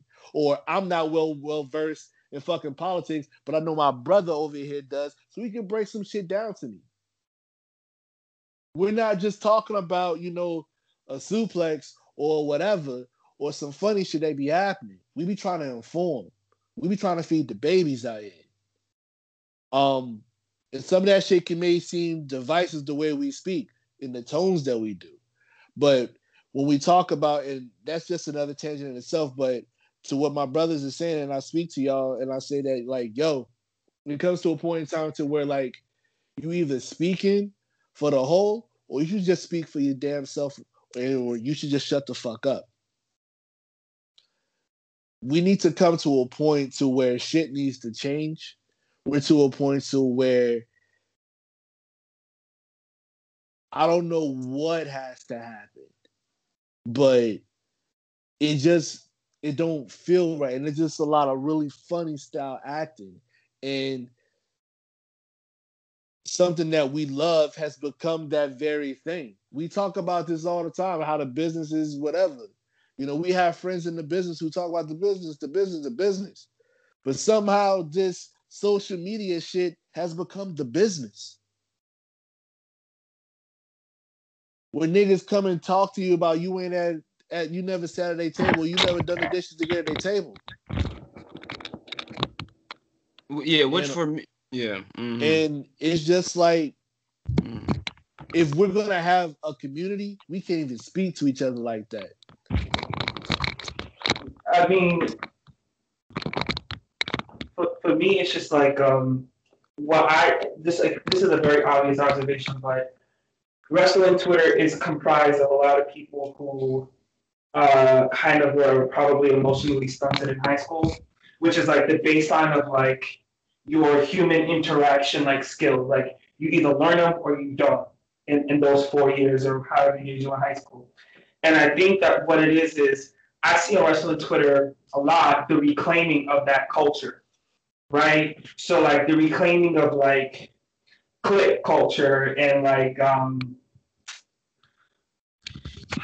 who's in and who's out, who's attractive and who's not. Wrestling Twitter after dark, you know. To me, that was a real smokescreen of like going back to that.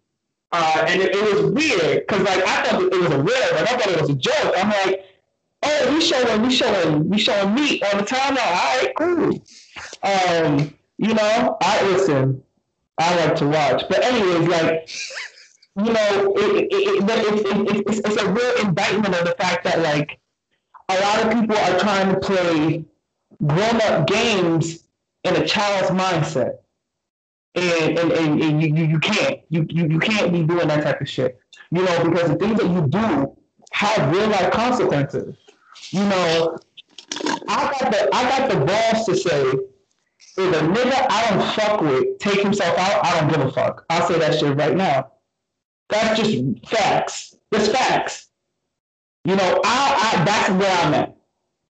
You gotta stand by that shit because everybody wants to weaponize Hana Kimura's passing, right? They want to weaponize that shit, but participate to do the right thing in their minds, the same culture that took this young woman out.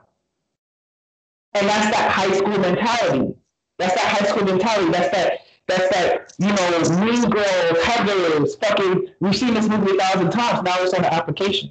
So for me, I just feel like if you want to do the right thing, right? If you want to do the right thing, then sit, talk, and organize. Organize. Because a lot of this shit is an unorganized mess. And there's no objective, there's no goal. There's just a day where everybody goes ham, and then the dust settles. And then 6 months later, we do this shit again. That's not justice. That's not helping your friend out. That's not receiving your own justice. You got to figure out a way to get your own justice, but that ain't it. That ain't it. That's attention. That's posturing. If you want some fucked up shit happen to you, there's a couple ways you can handle that shit. Some legal, some not. But a bunch of tweets and what to some people appears to be what's the word I'm looking for? What's the word? Harassment of an individual that is in your situation that has moved on.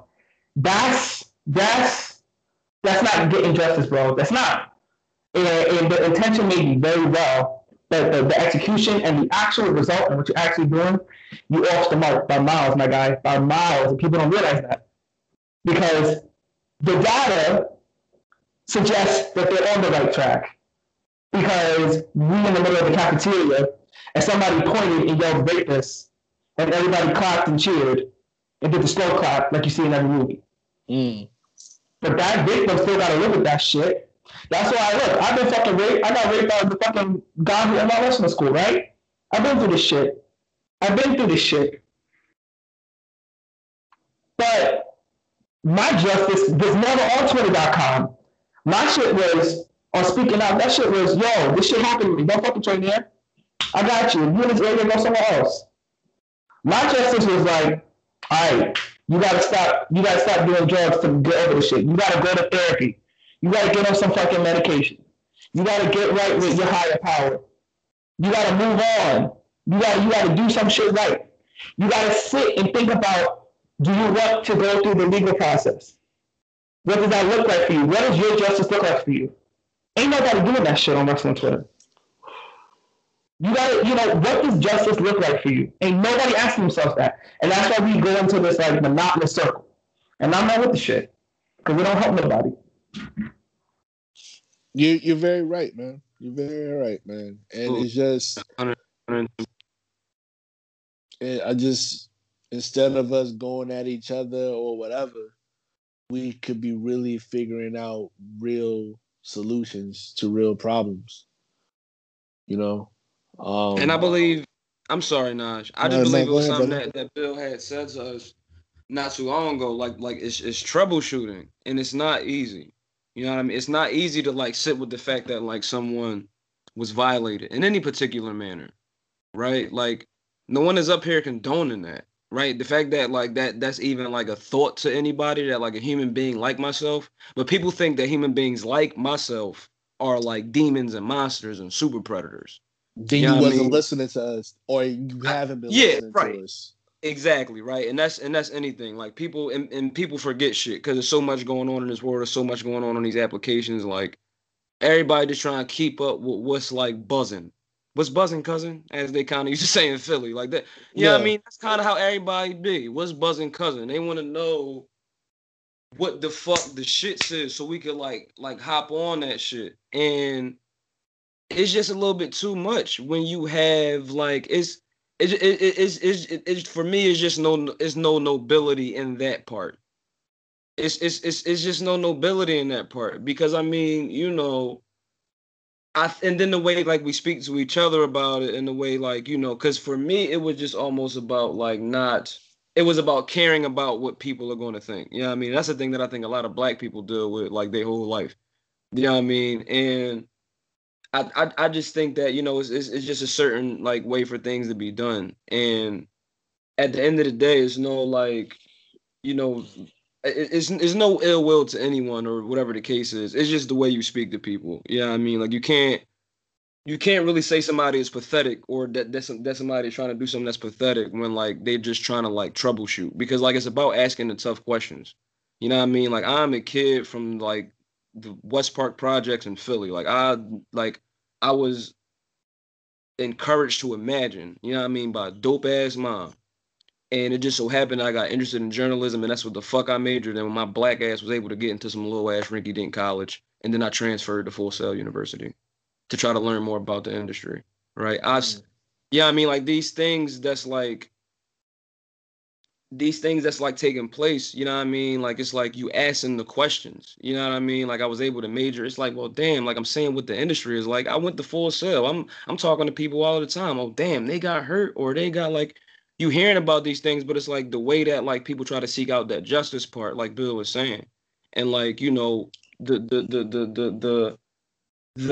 privilege, right, of having like police, like you said in the other instance, like how long do it take the police to come? Like when you report that in the hood, when do the police show up? It's just what I mean by that. It's just, what I mean by that. You know what you mean. We know what you mean. It's more highlighted when a certain part of our community talks about something happening. So not everybody's gonna flock to that. Bro, we look at the Me Too movement in and of itself. Like Tarana Burke, a black woman, right, started this conversation, and like look who like took what they consider to be the wave. Because to Tarana, this ain't no wave. She's not fucking Kelly Slater. She ain't no surfer. That's an organizer, nigga. You know what I mean? People are like running onto waves. Your shirt, you got shirts. Black Lives Matter. But the thing is, like, you probably should like talk to people and try to be understanding. Because like a person like me, like have assisted people. That is the reason, right? And been in certain like situations and certain struggles.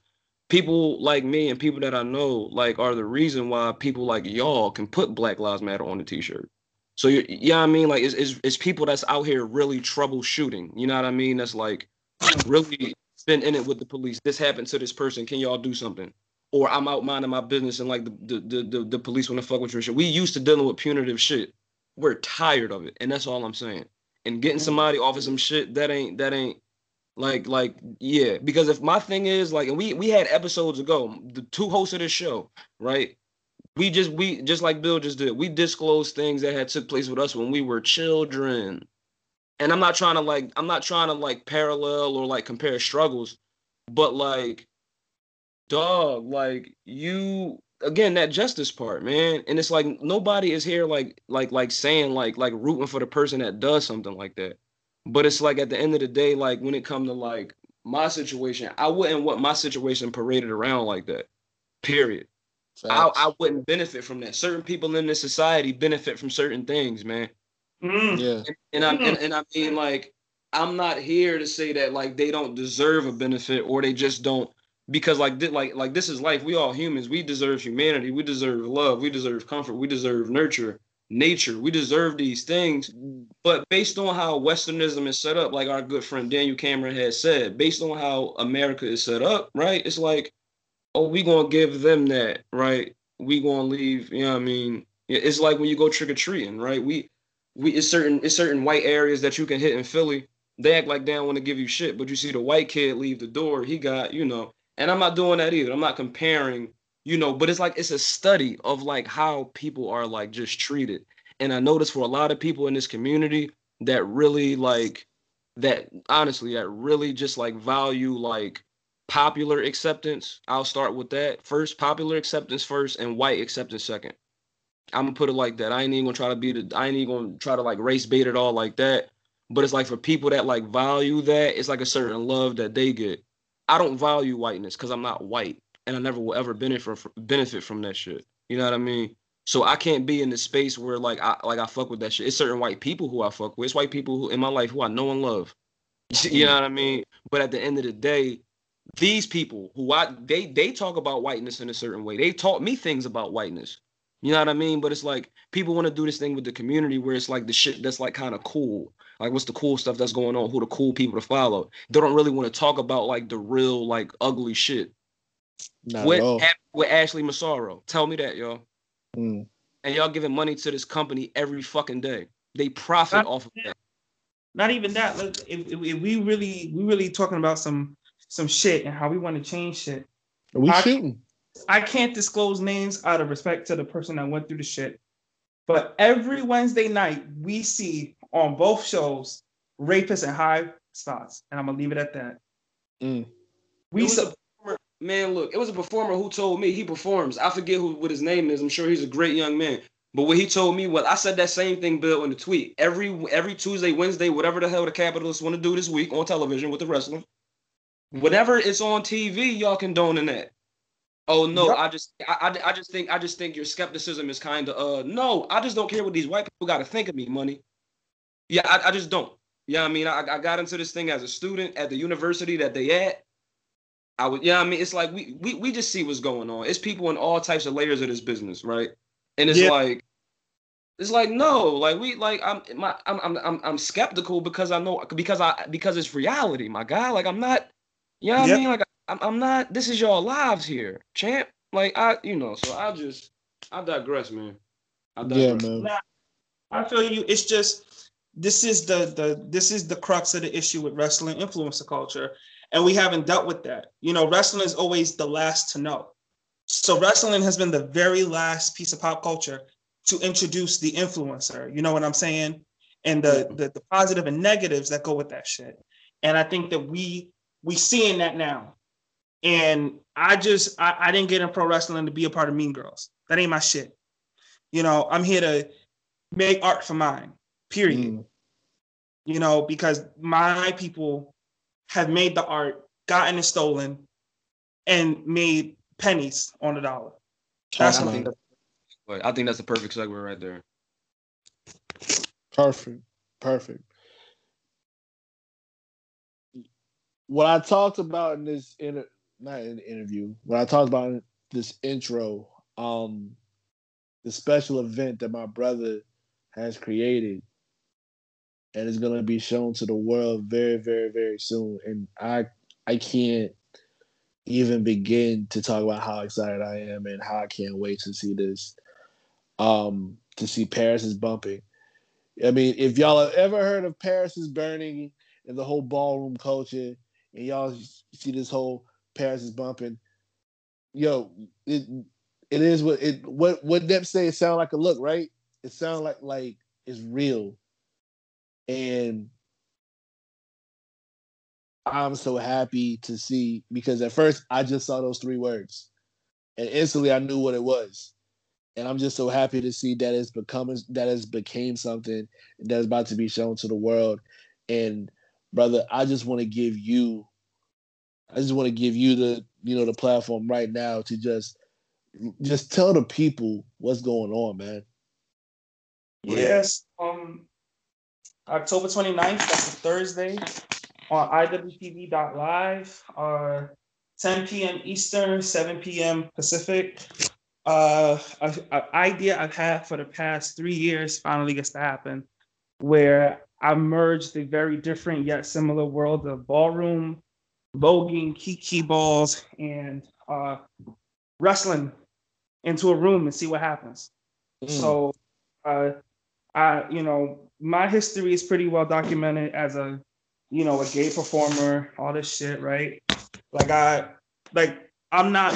There's a history that people don't even know about when you talk about like queer representation, all this shit, right? And then there's like the current generation. So that would be me, Sonny Kiss, Effie, Eddie McQueen, Jake Atlas, people like that. So we're probably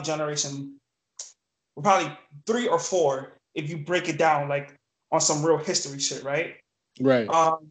And in my personal opinion, I felt that the pride movement in wrestling, being part of pride companies and things like that, I felt it was very whitewashed and it was very dismissive of the Black queer performer. And I felt that working with someone who respected my ideas to a point, but didn't value me as like a person or like a performer or an ideas guy, but let me ghost book their shit for a year and a half. I was like, I could do my own shit. Sometimes you got to learn lessons the real hard way.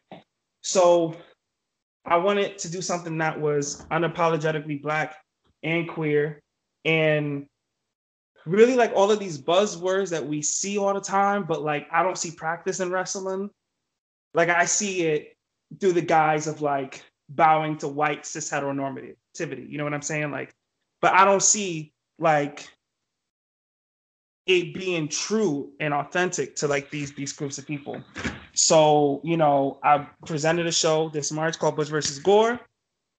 And the deal of me doing that was that the earnings from that show, a portion would be funding the Paris is Bumping event that would have taken place this June prior to COVID.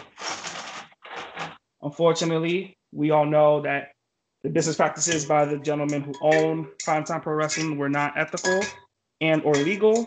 So, and also Brown Paper Tickets seized all of the money earned from Butch versus Gore, which was the most lucrative show in primetime history. And I'm willing to say made probably within the top 5 most money in independent wrestling this year. As was one of the most highly watched and attended pro wrestling shows on the indies this year. So I took that L, and I got a lot of DMs and people wondering like, yo, are you still doing this shit? When shows started popping back up, and I'm just like, the venue that I had, the girl who was helping me do the shit got fired, and then they wasn't fucking with it because they didn't get it. They didn't get the idea of what's a no-ring death match. You want to Vogue? Like, what is this? Like because it doesn't make sense to someone who doesn't see what I see, So when I started watching the cinematic stuff, I remember I watched WrestleMania, and I watched the Boneyard in particular with my friend Jared, and I was just like, I could do this. This is possible. So I had a couple of bucks saved up from the stimulus check, working my job and everything. And we also had mad sponsors that sponsored it. And we took over a bar literally in West Bubblefuck, Maryland. Like, I shit you not. Like, the cell phone service was horrible. Like, I had to sit under a light to get 2 bars. Oh my gosh. Decorated it. I mean, I'm pretty sure the Klan was not too far away. I'm gonna keep it real. And we took over this bar. We decorated it. We did all this shit. And thanks to everybody who sponsored, the talent, Faye, Ashton, Sahara, Eddie, Jared, Erica, the list goes on and on and on, who, got tested, was negative, and the talent who couldn't make the show because they weren't feeling well and they couldn't get tested in time, all of them, coming together to help me with this vision, because I really feel like we onto something really different and magical here, because everything felt real when we was. I'm not being very descriptive whatsoever. I apologize, but everything in that room that night felt real and felt like there was real momentum behind the filming and the production that we're doing. And basically, you're going to see elements of ballroom culture. There are judges. People get scored. People get 10s. People get chopped. They get zeros. People are wearing, outfits that they had to gather. I told people, do not buy gear. If we sticking true to the Paris is Bumping inspiration, then that would mean that you have to work with what you already have to present an outfit. So you're going to see wrestlers with shit out of their closet that they put in together to create these elaborate costumes and outfits and things like that. Not really how you say, like get a gear maker and make these like elaborate costumes, because that's not what I wanted. And we tell a story. The story is that I threw a ball. This old school motherfucker who don't fuck with me, was trying to shut my shit down. And we fight and we see what happens. And there's other matches and there's performances from my trans sisters, Candy and Mariah, who I wish could have been there, but COVID, feel me?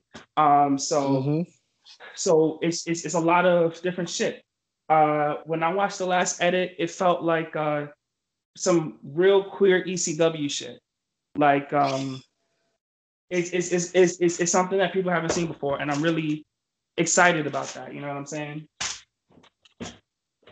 Man, like that's what I'm saying. Like I love it. Like, cause I remember, I DM Billy. I was like, if you need somebody to hold a clipboard, hold a curtain, whatever you need, like, I'll do it. Like, you need me to like lace a mat, whatever. Like, I'm with it. Like, you ain't like just feed me. I'm with it. And Billy was like, like, we got everything we need. Like, it's cool. But I'm just so happy for this because, like you said, man, it's needed. Like, this stuff is needed, man. We need to shake this shit up. We need to show that there's more. And like and for me, like ballroom culture, like and everything. I remember, I used to watch a channel called Vice, and because I used to watch, Action Bronson, Fuck That's Delicious, and Desus and Mero. But there was also a show that came on after these shows. It only lasted one season, and I wanted more of it. It was a show called My House. And you learn about these houses. You learn about these people who are in these houses, these performers, and the grind, the day-to-day to the, and you just learn about the culture of ballroom, and you're just like, I felt like I was thrown into like the deep end. It was told to swim, but like it was amazing. I love that show, man. Like seeing somebody as beautiful as Tati, like do her thing. And you just learn about all these things that you never would have known of. Like there's rapping into that type of rhythm, when a person, during these things, and it's just so I loved it. The first, like, I remember telling like all these people about it, and I remember this podcast I used to do. That was one of the things I used to talk about, and I always wanted to see if I could get a person who did, ballroom to talk, to talk about the culture, because I was so interested and I loved it and I loved what it represented, and it was just, and what you've done with Paris is Bumping, man, is just so dope. And like you said, it's like a queer ECW. And it's just like, we just need to push the envelope. We just need to further the culture.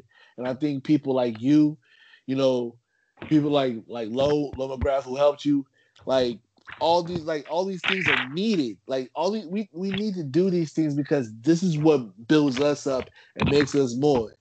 You know, we don't need a hierarchy. We don't need a table or anything like that. As long as people helping each other, amplify each other, you know, then we're gonna get there. That's why, like, you know, the umbrella is what it is. It's not like, oh, we're a group, we're a crew. You know, the umbrella is just people who are helping out each other, amplify each other's voices. You know, right? Who don't necessarily may not do the same thing. You know, BGW Pod isn't like Self Control. You know, you talk about that whole that,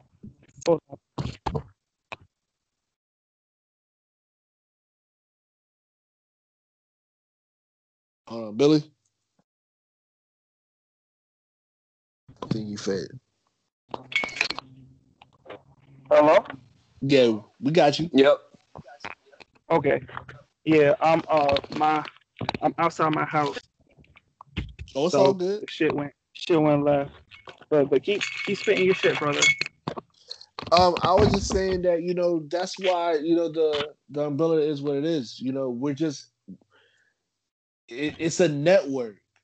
You know, BGW Pod isn't like Self Control. But those are our brothers.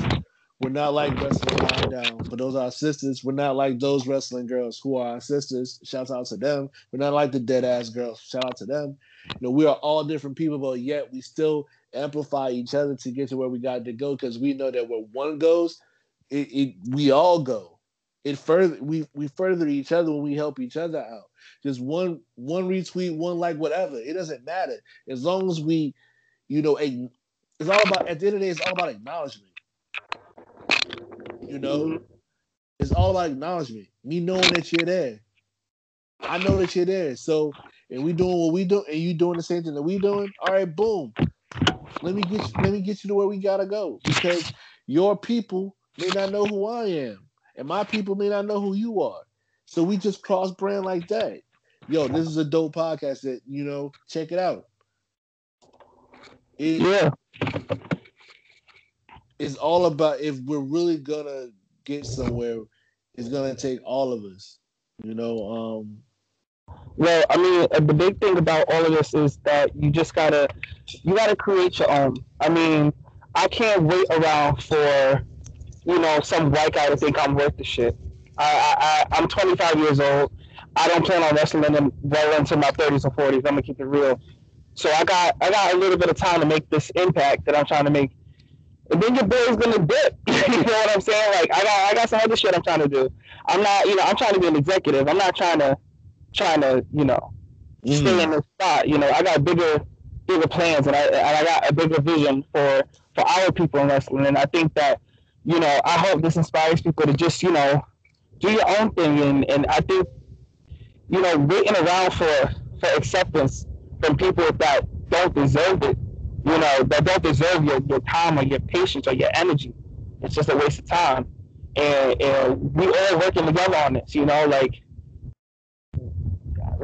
I got things in the works with IWTV, nothing to do with Paris is bumping. That is lifting my sister Faye up. I can't talk about it, but, you know, we working on something for her. We working on some other shit, you know. I don't got time to be sitting here, you know, begging to be on, you know, these cool, you know, cool kid indies, because I'm gonna be wasting my time. You know, I want people to get an opportunity to show their thing. You know, IWTV is a beautiful thing because it's an equalizer. It creates an equal playing field. You know what I'm saying? Like, anything can be straight. You know, we all fighting for the same attention. You know, it's not like it's like a continuous TV channel and we fighting for ads and shit like that. Nah. You know, you got a show, you got a spot, you can live stream it. You know, you got the opportunity to do such, you know? So for me, like, I'm equal to Brett Lauderdale. I'm equal to Danny DeMonto. That's gonna ruffle a lot of feathers when I say that shit. But I'm equal to you, my nigga, because I'm running on the same platform you running, and we fighting over the same audience. And how I do is how I do, and how you do is how you do. But I can't be, you know, scared to try to come for what's mine. I can't. You know, this is destiny happening. This is giving people that's been waiting an opportunity to do them. Sahara Seven been wrestling for years. She went to Japan. Feel me? You know, she's training with the greats. The great Joshi. She's training with them. And y'all don't got nothing for her, Shimmer? Y'all don't got nothing for her? These other companies? But y'all have one black girl, she light skinned. Nah, we good. We good. You telling me Faye Jackson ain't main eventing all over the country? You telling me Ashton Starr ain't getting real opportunities? You telling me Darius Carter, like all kayfabe aside, his carbon copy, Mr. Jewish guy on AEW who does it half as good, gets that opportunity, and my guy is not getting play? Nah, we doing something about it. We creating a platform, and we showing the equalizer. That's what this shit is. It's an equalizer. You know, the difference between who you think is good and who you think is bad is the pen that was written, period. And the pen that signed the contract. Because the contract could have went to Darius. The contract could have went to Faye. The contract could go to guys like AJ. The contract could go to these guys. But they don't, because these are motherfuckers who know their worth, know their value, know what they can bring to the table, and they're not going to settle for less, and they're not going to play these games. That's the difference between them and no tea, no shade to some people who sign contracts who allow themselves to be manipulated and used by the system. You know what I'm saying? So this show, like, is going to be, you know, a great moment and the quality and the culture and all this, but this show is packing a punch. Fuck out of here. Stop saying so-and-so ain't ready. They ready. They did something that y'all don't even have the creative capacity to do and excel at it. Get them what they earn. Get them their shit. And we just gonna make our own shit. Because I tell you right now, I got a business plan written out. I got business partners written out. My wrestling career model ain't got nothing to do with WWE, AEW, NWA, ROH. No. You know who I'm trying to base this shit after? Ru fucking Paul. I'm trying to take this shit, tour around the country. We do fucking 2-week loop, 3-week loop. You have a couple weeks off, we do another loop. Create a franchise. That's the future of this shit. It's not fucking contract 52 weeks. Nah. It's a couple weeks. Take some time off. Do some other shit. You know what I'm saying? Like, that's what I want this shit to be. That's the ultimate goal of this shit. And that's just that. That's on period. Absolutely. With a T on there, man. What Sarah Paulson say? I don't know. Did you see the video? It was Sarah Paulson from Ratchet on Netflix. I ain't seen it. Everybody been telling me to watch that. It's oh man, we're gonna talk about it. Okay. But it was this funny video on the TL where you know how they put, like, you know, the T, you know, she said period T. Like, she pronounced the T. It was the fun. You gotta see that shit. But oh my god, Bill says that's what he sees. That's what he envisions. And I just want to say, just on the record, Bill, I'm a really huge supporter of your work. From what I see and from what I've seen over, like, these last couple of years, the package is it's undefeated. You know, stuff with Ariella. You know what I mean? Stuff with Kaiju. It goes on and on. You know what I mean? Butch versus Gore, I think, was probably, like, the best, like, card that year that I probably saw. Yeah. You know what I mean? In the market. And so, you know, these things you're talking about, fam, like, this is gonna happen. Because at the end of the day, like, it's innovation and you're an innovator. And again, like, the plans, because I think that, like, you know, in this thing, everybody, like you say, they kind of want to, like, they kind of climb in the meritocracy a little bit. And only certain people have access to that meritocracy. It's a lot of performers out here. It's a lot of workers. But everybody ain't never going to get their feet and hands on that particular ladder. You know what I mean? No pun intended.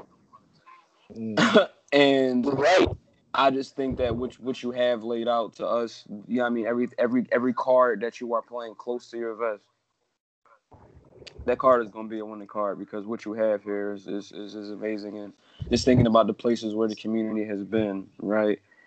And how the community has often been pushed out, and not just in this space, in many other spaces, right? Under under the society, under the system, and what you are providing. You know, what I mean, this is a very radical act, and I just want to commend you on that. Thank you know, you. and I, you know, I'm very fortunate, right? Like I'm very fortunate enough to be like slightly familiar with this particular culture. It's been introduced to me, and I'm very fortunate to have a cousin that's in ballroom. You know what I mean? I'm very fortunate to have a partner, you know what I mean, that's interested in ballroom and kind of like brought it to me, you know, because, you know, I'm sport dude, right? Like I watch wrestling, I watch sports, like, you know what I mean? But when I was introduced to this, I'm like, you know, this is it. And I remember seeing RuPaul on the TV That's how I as a felt. kid. That's how I Like my felt too mom about was a it. huge RuPaul, like, yeah, I mean, like had on RuPaul every Friday. And, you know, but the world that's opening up now, you know what I mean? You just see the innovation, you know what I mean, and just, you know, the love that, you know, people should have for oneself, and just all of these messages, man. It's like it's some of the most radical shit you ever gonna hear. And not Because for under this nothing. system and in this world, love is radical, right? So it looks like, you know, I just really appreciate your work, Bill, and I thank you, man, because we need it, and we need people like you. Well, thank you for the kind words and everything. And it just, at the end of the day, like what I want, you know, we don't know when our number is called or whatever, but I really want my legacy to be that of like restructuring the way we see this shit, and like accepting the fact that like everything we've been told about this genre, right, is like is dead wrong. It is dead wrong, and like we don't need a white guy who, you know, has a crew cut to be the lead baby face. You know, an overweight black woman could be the baby face, or, you know, a Hispanic non-binary person could be the baby face. You know what I'm saying? Like shit like that. And I think that what I hope, and what I think will happen is that, to quote John Lewis, I hope Paris causes a lot of good trouble. You know, because it's necessary.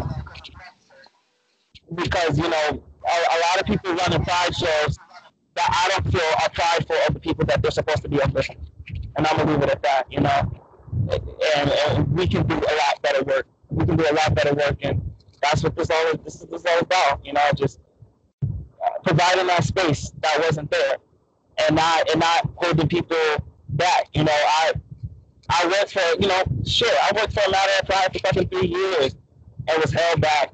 And that was supposed to uplift me. That was supposed to be for me and by me. You know what I'm saying? Nah. We, you know, everybody encouraged to do what they gotta do, shine and all that shit. And, you know, this is all because one day I got up and I said, fuck it, I'll do it myself. And I tweeted it, but it's all gone now. I deleted my whole Twitter and shit, so that shit went out the window. But fuck it, we're doing it ourselves. For me, like, that's what it is. That's what it is. Just like that. Just like that. All right, y'all. So, I just want to know one thing, man. As soon as I typed this out, I saw it. I saw Billy talk about it. Yo, man, how Jeffree Star let homeboy finesse him, man? Hey, Jeffree did unlock the plantation there, you know, tight enough. You know. Apparently the guy just stole all his clothes and shit and they never called him again. And when he hopped on his Instagram, I guess the guy was posting some shit. And he was like, you can call me back and also return the items that you stole.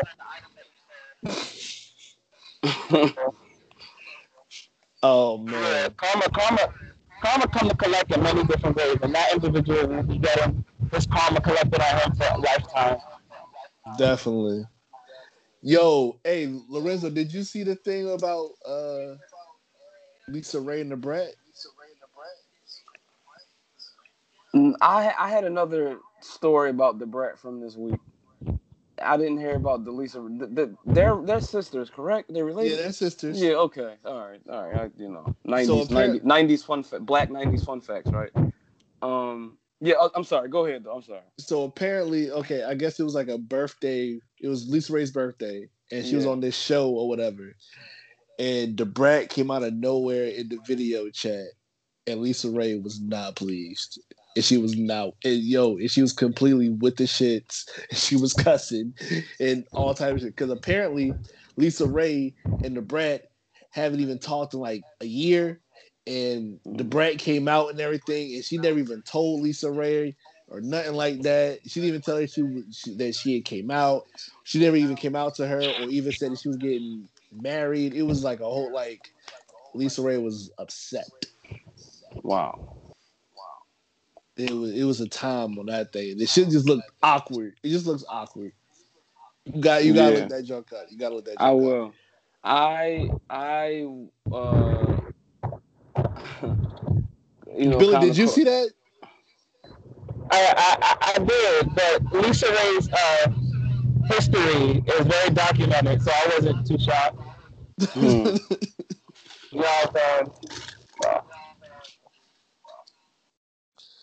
All right, so by the time everybody listens to this, Game 1 of the NBA Finals is over. The Lakers won Game 1, 116-98. Anybody got any predictions? I'm saying Lakers in 5. Yeah, Lakers. That's why I'm at with it too. I want to say 6, but I'm leaning towards 5. I'm giving 5 just because I have respect for Jimmy Butler. Yes. Lakers in 5. That's where I'm at. That's where I'm at with it. So now,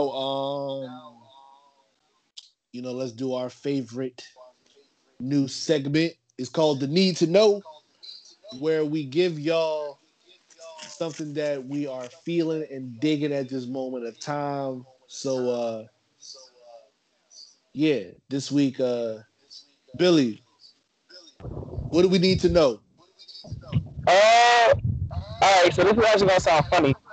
So I just started watching Dave. I never heard of Little Dicky and no shit like that. Like I was very confused by what I was watching. I was like, is this what we're doing? But I thought it was alright. Like it wasn't good, it wasn't bad, but I found it to be incredibly intriguing.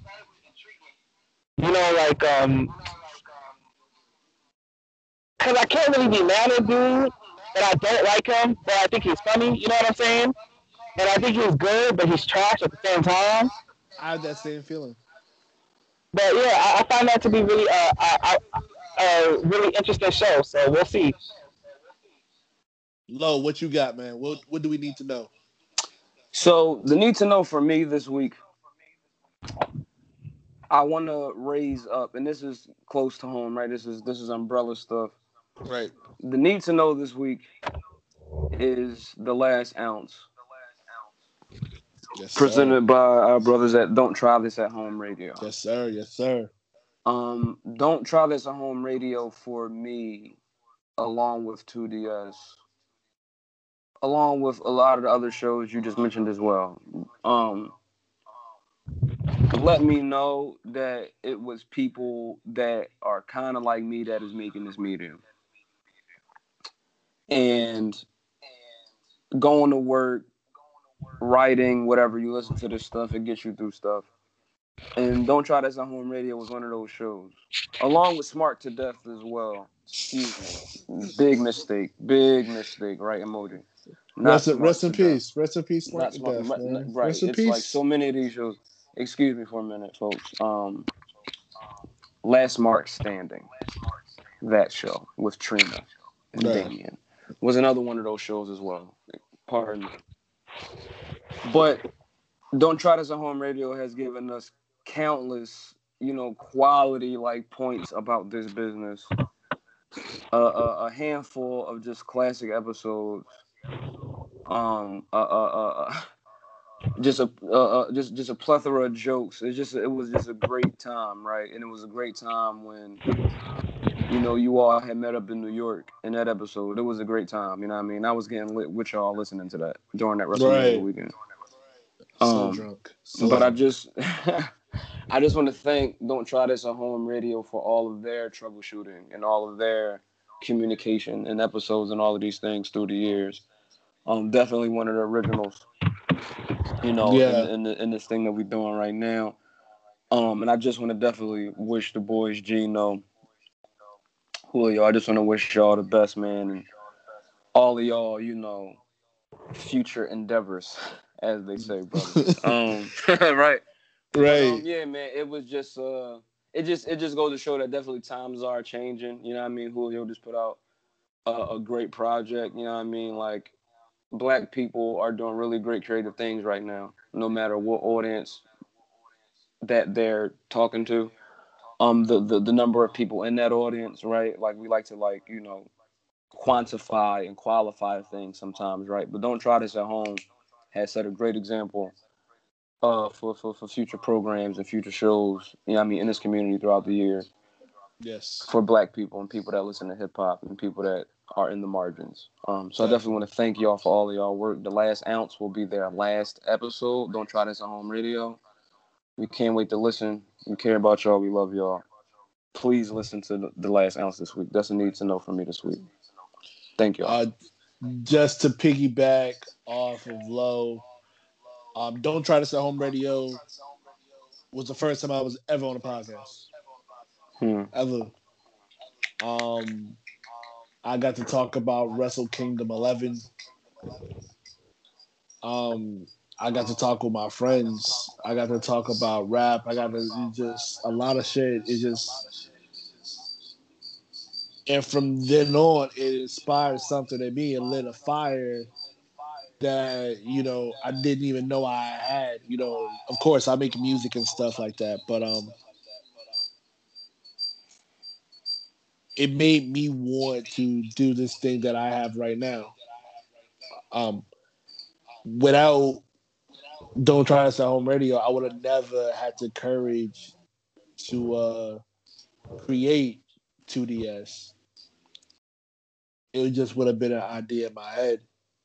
Without Don't Try This at Home, I wouldn't have thought to come back and do Self-Control. Julio, Low, Gino, the book. Me and Julio, like, man, like we've done so much. Like, we've talked so much. Like, that's my boy, my brother. I love him so much. And throughout certain times in my life, he's always been there for me. Always been there for me to talk to vent. And he always provides some real talk, some stuff that I never even thought of.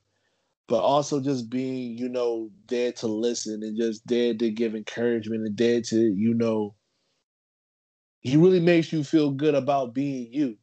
If anybody knows Julio, any of these guys, they're great. They're great individuals. But when you talk to Julio, you talk about his show, he's humble.